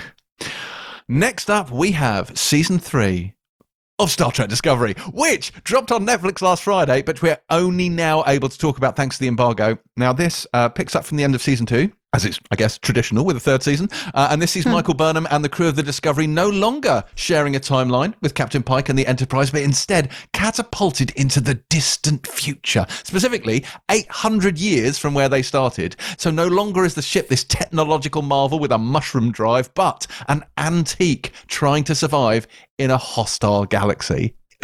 Exciting, but let's hear about just how exciting it is. Boyd, make it so. I mean, it's exciting. It's I think for a show, I think it makes sense for a show like this to totally reboot in the middle of its run and kind of try something different. So, to throw the whole thing forward into 3188 and give them a whole new, because I think when it's a prequel series, I enjoyed the first two series a lot, and part of the enjoyment of it was seeing how they're going to connect these characters and their world to Star Trek, classic Star Trek, that I still maintain is the best Star Trek and that I grew up on and I loved still to this day. And I was always intrigued by that and the kind of the threads that connected that this series to that were interesting. But having said that, I think it does kind of tie you down, doesn't it? It does make it a different thing to, of course, the original Star Trek, which had a kind of Doctor Who-like freedom, and it could go anywhere. It could go back in time and forward in time, different planets, different areas of the Earth. It had a real freedom to that. And I think this, for me, I watched the first 3 of the 4 episodes that they made available, and by the third, I felt it had really found its feet. And the third episode of this, and I'll be trying not to give anything away because people get furious at fucking spoilers with this, won't they? More than anything, because it is dropping weekly. You said it dropped it's dropping weekly. It's going out the day after it airs in America on CBS All Access. So it's not a Netflix thing. To go back to your thing about binging, no, it is one a week. So we've had episode 1 as we go out. So we've had episode 1. I've seen 2 and 3. You may have seen 4 as well. Of course you have. But I thought by 3 it really felt like original classic Star Trek, and yet with this new, interesting, diverse crew, some new characters, and David Ajala's in it as this character, Chris Cleveland Booker. He's the guy that Michael meets in the very first episode, and he's a really interesting foil to her. David Ajala, of course, another black British actor doing really well. He's basically the co-lead in this series, seemingly, and he's doing brilliantly in America. And another example of kind of that America's the place to go if you're a young black British actor and you really want to kind of get incredible roles. This is what's happening now in the world of American TV. He's great. I really like the way he kind of bounced off Sonequa Martin Green. Yeah, I think their banter is great. Their banter is great, and there's a real chemistry. There's a kind of will they, won't they, are they, aren't they thing going on there, which could be glib and facile, but actually I think it's playing out really well. So I'm enjoying it. I think it's beautiful. It's beautiful. The first episode, which I think they filmed in Iceland, looks stunning, and looks as stunning, I think, as the J.J. Abrams Star Trek film reboots that he did. And in fact, I think there is I feel like there's a visual connection there. That, like, particularly the first episode it looked like the climax of the first episode looked exactly like some stuff from his films with lens flare and everything going on.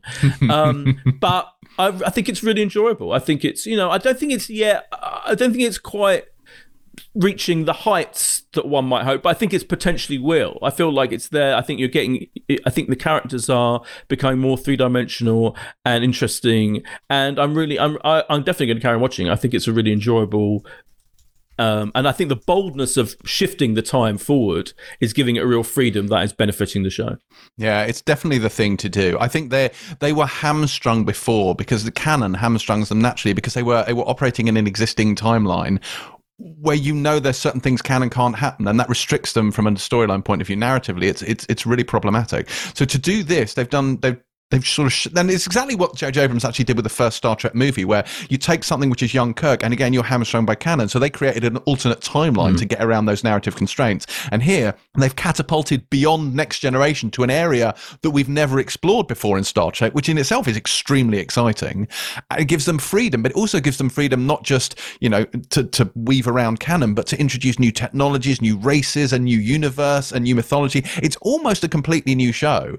I think this was an absolutely genius move. I mean, Terry, you must have been thrilled with the way that it fits into the existing Star Trek canon. I mean, I think the canon is really important, and I think the use of phasers as canon or non-canon, is really what we should be focusing on here, guys. Look, I had no fucking clue what was happening, but I watched the first episode, and these are my observations. Burnham, played by Sonequa Martin Green, she is dynamite on screen. She is so brilliant and compelling. Got this weird, and obviously I don't know the reasoning behind any of these things. She's got a real air of kind of melancholy, but she can also totally kick ass.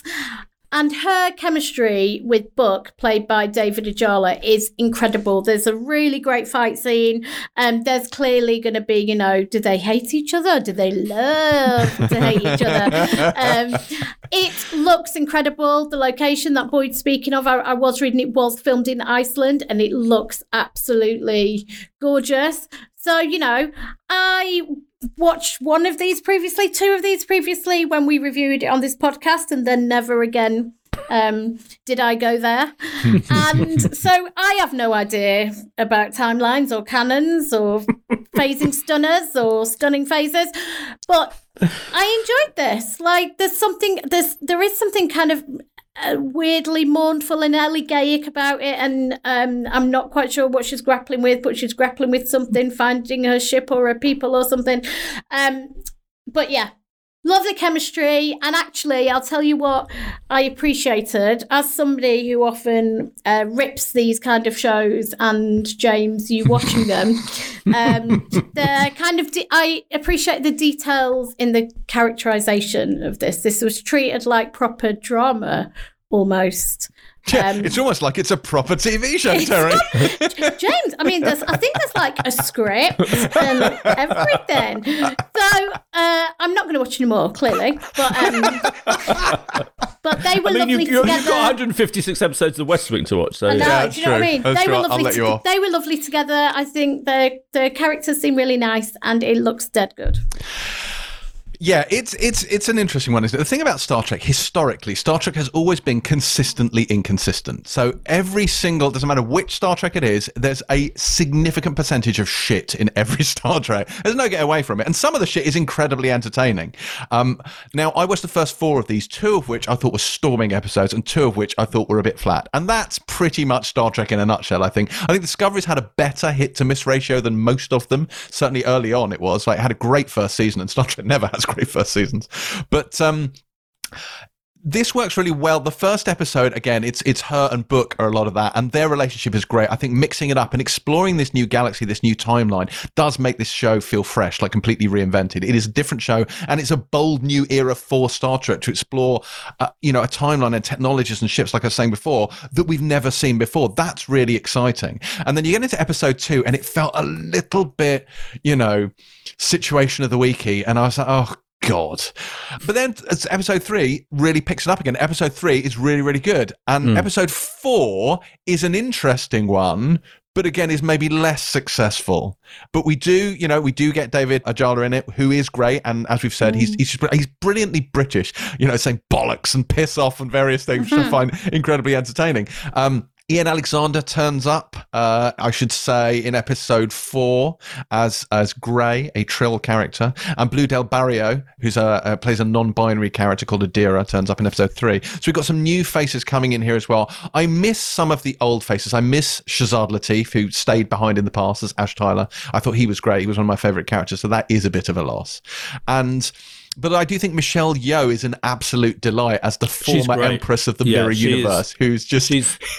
yeah, she is psychotic. Fantastic. And she's so much fun, and she's great value. So I think she makes up for a lot. The one thing this made me realise, though, and I kind of knew this anyway, but it kind of hit home for me, is that when you get into episode 2, which is a very introspective, very discovery-led episode, you realise that the main thing that sort of separates this, I think, from some of the other series is, and especially from Picard, so this is very much about cinematic spectacle. Discovery is all about the spectacle and things external to the discovery a lot of the time, whereas Picard is very character-led. And the problem with this is when you have an episode like episode 2, which is very much about the crew, you realise that unlike most Star Trek series, the crew here is quite forgettable to the extent that after this is the 3rd season, I still cannot name all of the characters on the bridge.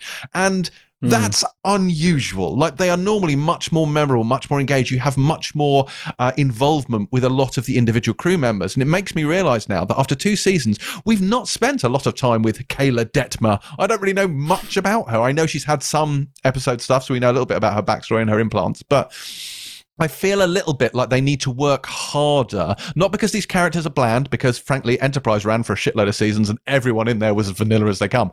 But, maybe to give them more screen time, to give them more to do, to make the individual characters stand out more and have more sort of inner life. Because I think that's the one area where this is lacking. Michael Burnham, absolutely. Inner life up the wazoo. Saru, same. Even Tilly, we know loads about, and Stamets. But I think some of the others need a little bit of space. And maybe now that Ash Tyler isn't it anymore and we've lost a few characters, maybe we'll give them more room to grow, but we'll see. I think you're right. It is a shame that Shazad Latif's not in it. Yeah, he was very, very good. He was really good, and he is Clem Fandango. So and he rocked that beard like nothing else. He really did. Yeah. Yes, that was good. But anyway, this is Star Trek Discovery. It is great if you love Star Trek, and in fact, great even if you don't.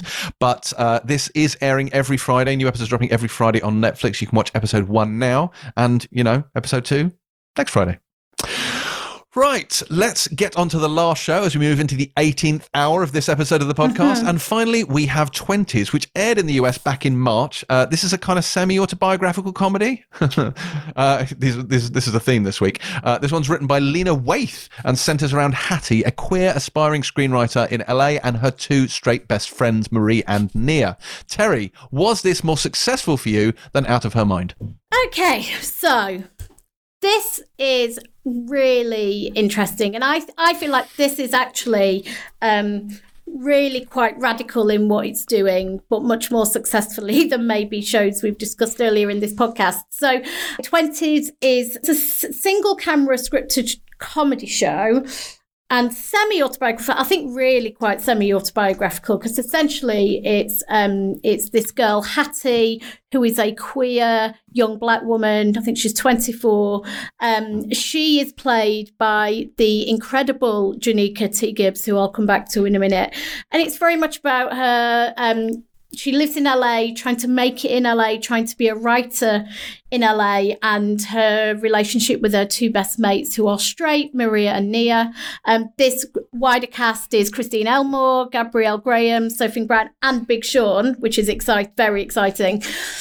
I just thought this was fascinating from the get-go. It opens on this sex scene between her and this girl she's dating.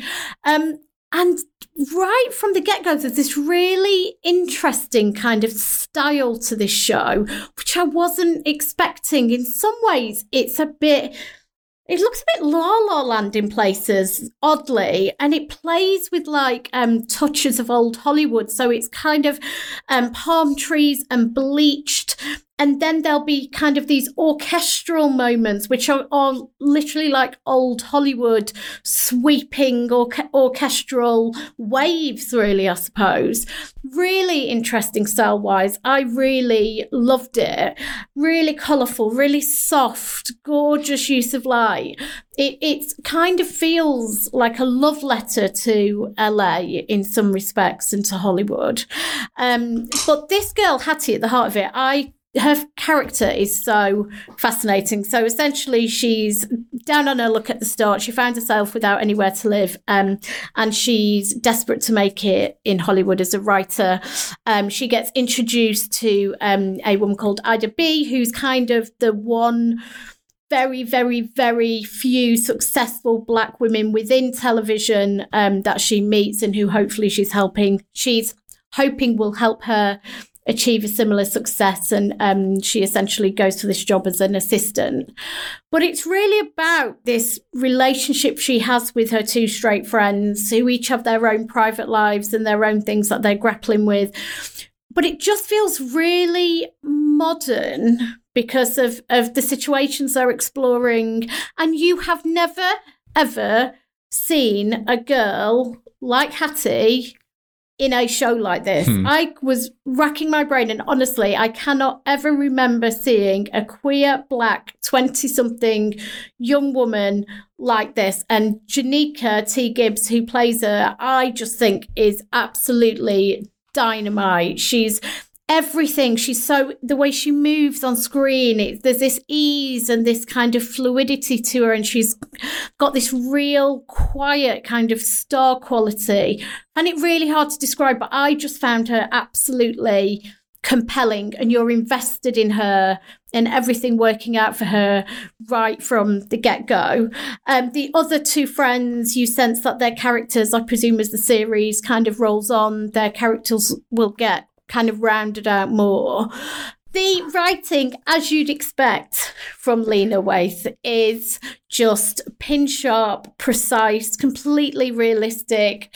There's just something about the rhythm and the style of this that I really, really loved. And even though it's like smooth and easy and stylish and all these things, it does feel to me quietly radical in what it's showing, and this girl at the heart of it, and what it's showing about her friendships, and even just the use of music in this.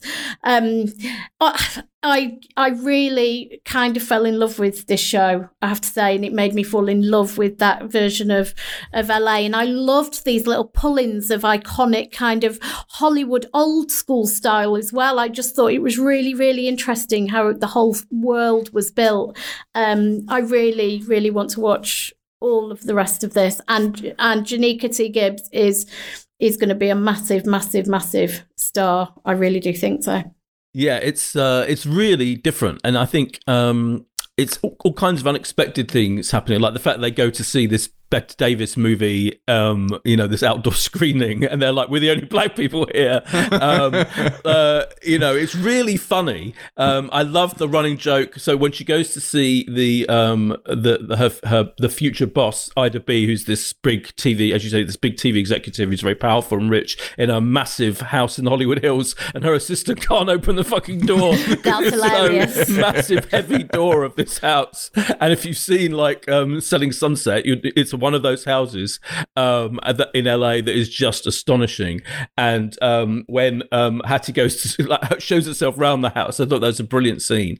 And the scenes, I love the scenes where she's talking to her mum. They're hilarious. Like her mum is so funny. That kind of openness between them, played by Kim Whitley, is fantastic. I totally agree. It's just got a kind of, and I think what it is, because the poster quote is "Your 20s are a work of art," and the clues in the title, I think she's trying to capture that general feel in your 20s where your whole future's ahead of you, and you have a freedom, and there's a kind of freewheeling quality to life in a way. Because I think actually, if you think about it, life couldn't be more distressing right now. I mean, as we speak, for people in their 20s generally, it's probably the worst time ever to have to face what you do. There's in these times, this kind of viral times. But this feels like a kind of escape to a world where she has this freedom and she can feel like she's just been thrown out. She's just been made homeless right at the beginning of this show, and her response to that is to sit there in her armchair on the street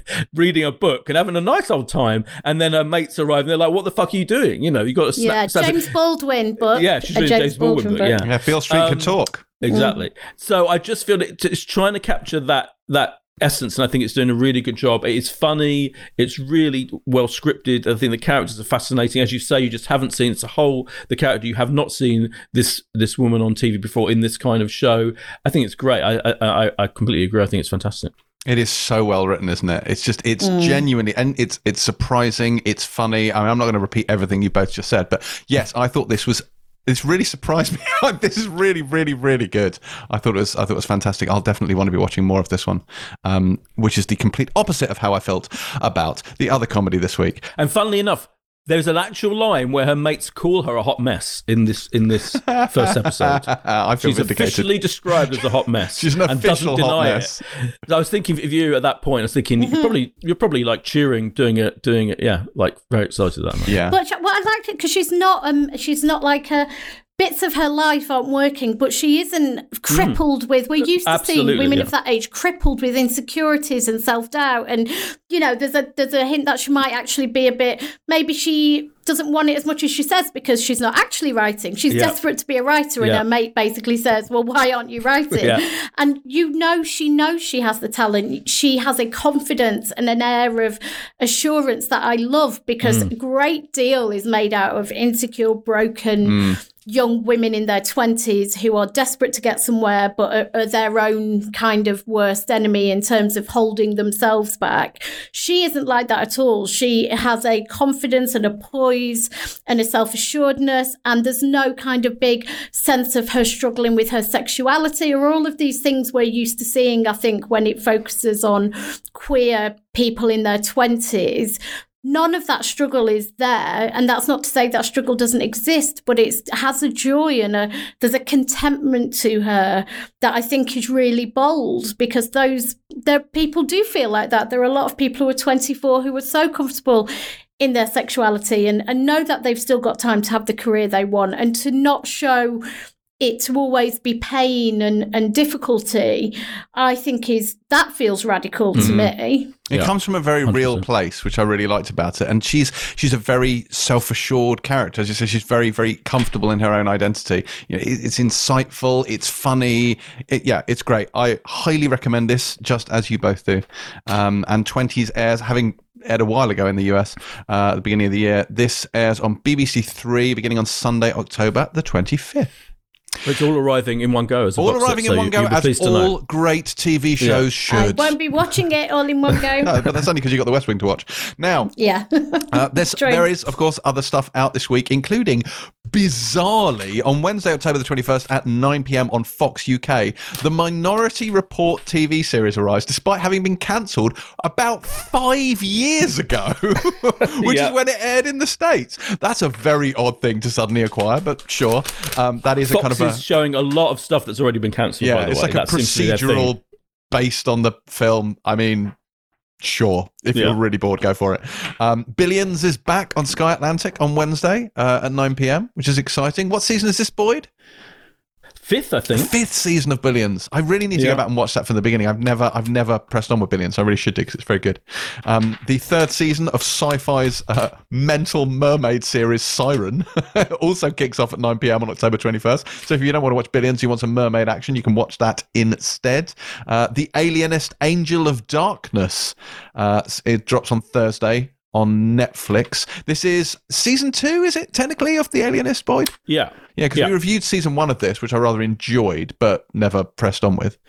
This is, of course, the Daniel Bruhl, Dakota Fanning sort of strange criminal psychologist drama set back in the 19th century. But yeah, if you want more of that, then that is coming as well.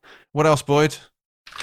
There's a Netflix limited series starting on Friday called The Queen's Gambit, which has Anya Taylor-Joy playing. It's like a real life story of a chess prodigy, an American chess prodigy in the 50s and 60s. And Thomas Brodie Sangster is also in it, and it looks interesting. Yeah, but I haven't given me screeners yet. But that's a big 7-8 parter, all arriving on Netflix on Friday. And of course, more important than any of that, all 7 seasons of The West Wing land on All 4 on the 21st of October. Yes. What would be your pick of the week, people? Star Trek Discovery, excellent. Let's move on to the... Sorry. No. I think even you might have to acknowledge that 20s is the pick of the week. I mean, it is, isn't it? It probably is, if I'm honest with you. I mean, obviously, Discovery is my pick of the week, but yes, 20s is probably... Yes. Grudgingly, I'll give you that. Fine. Let's very quickly, before we all die of old age, Banshee something this week. I'm going to kick off for a change this week, and I'm going to start with Spartacus. Spartacus, the TV series, which I could have sworn I'd done before, but had been informed I haven't. I consulted the spreadsheet, and apparently I haven't. So Spartacus, which began as Spartacus Blood and Sand, and was soon renamed Spartacus Boobs and Balls, was essentially a kind of gladiator-inspired, slightly pulpy Stars series. This came from Stephen DeKnight and Robert Tapert, and it starred Andy Whitfield as a gladiator who gets called into the Batiatus gladiator clan, run by Lucy Lawless and John Hannah, who spend a disproportionate amount of this show in the nud, banging away in the background. Like, the amount of boobs and dicks on display in this show is quite extraordinary, to the point where I was watching this on my iPad to and from work, and I had to stop doing it because of all the looks I got, because they had as much time fucking as they do actually fighting in the arena. And Jai pervert. Yeah, it is. And Jai Courtney is in this. And if you've ever wanted to see Jai Courtney's Gladius, then this is your opportunity. So, have at thee. But what's really interesting about this is it's quite trashy, but it was really fun. But it was also really sad. So Andy Whitfield, who plays the main character, this is kind of the Spartacus character, he was diagnosed with non-Hodgkin lymphoma when he was doing the first season. So season 2 had to be delayed. So instead of continuing the story, they did a kind of a prequel second season called Spartacus Gods of the Arena, which was centered around a different character.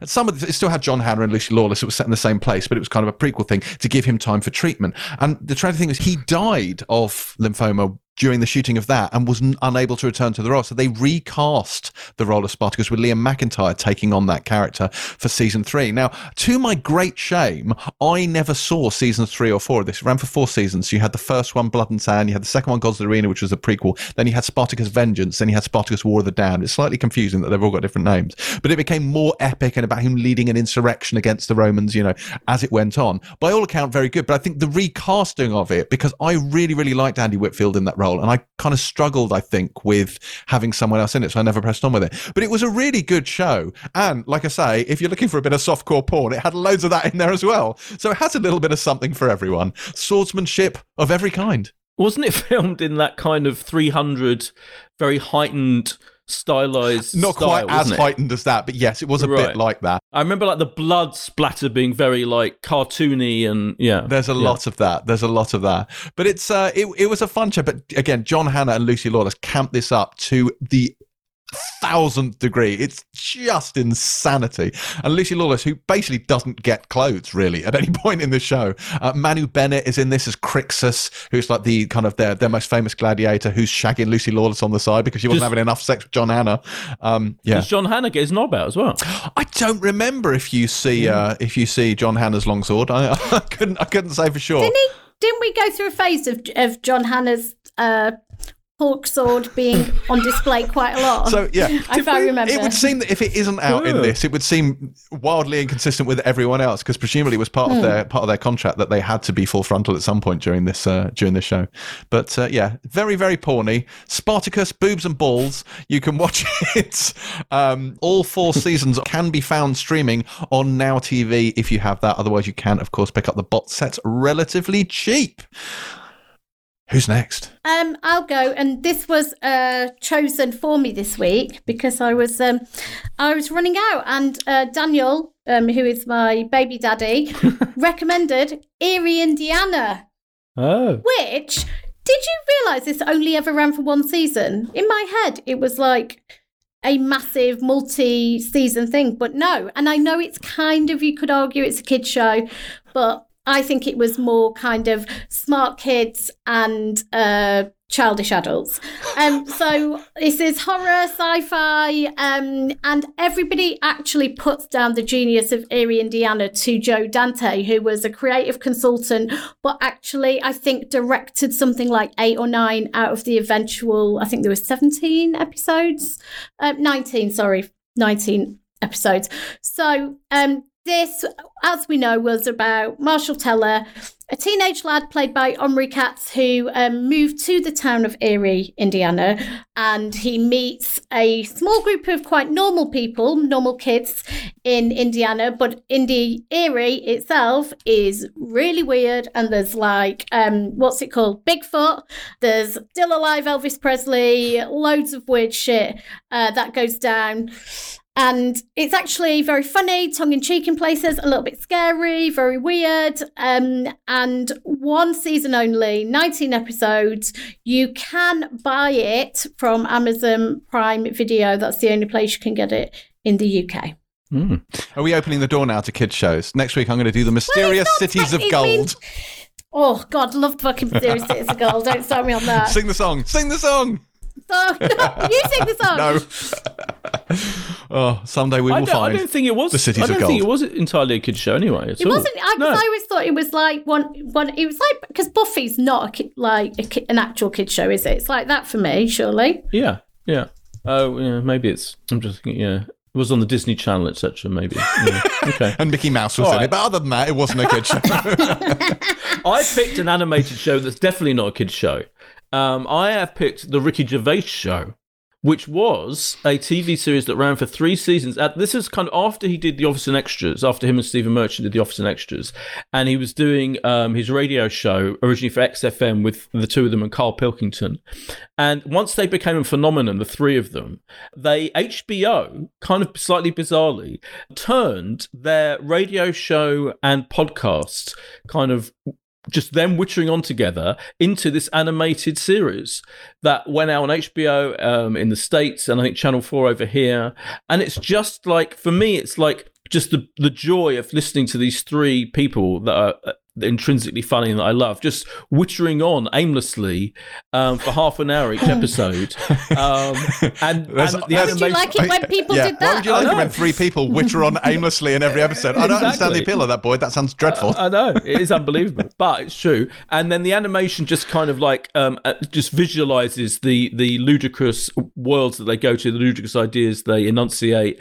And and it's all on Now TV and Sky box sets, by the way. It's all there. It's repeated on the Comedy Central channel here as well. So it's under the Comedy Central banner, I think, if you're looking for it on Now TV or Sky. But it's so enjoyable just to almost you could have it on the background, like when Terry falls asleep to Law and Order SVU. I can just have this on, just them wittering on, being funny and natural and joyous is great. So yeah, that's my Banshee this week. Wow. And that marks the end of another episode of the Pilot TV podcast. I was shocked and appalled this week to discover that our Apple Podcast rating has dipped to an average of 4.5 stars. So I encourage all of you to head over there and address this grave injustice, even if it's to leave such self-evident pandering as Jandyig did when they left a review simply titled Terry, with the review, Terry sounds so sexy. So, if you too find Terry's voice gets you all hot under the collar, then feel free to tuck those 5-star ratings in the thong of this particular podcast over at Apple Podcasts now. We are all on social media at James C. Dyer, at Boyd Hilton, and at Terry_White, where we are charming, amusing, and informative, and our various musings will tide you over until next week, when we're going to have to make some hard choices. There seems to be a lot happening. So not only are Hugh Grant and Nicole Kidman arriving on Sky in The Undoing, but Nick Frost's Truth Seekers lands on Amazon, and Neil Cross's The Sister comes to ITV. But more important than any of those is that season 2 of The Mandalorian arrives on Disney Plus on Friday the 30th, an occasion so momentous it's only eclipsed by the fact that we will almost certainly not get to see it before the show. We definitely won't get to see it before the show. We definitely won't get to see it before the show, so we'll have to do it after that. But anyway, we'll see what we do end up seeing next week. You'll find out in the next episode. In the meantime, of course, do bring up your diary and make a note. October 21st, all for The West Wing. You'll never make a better appointment in your life. Pilot out.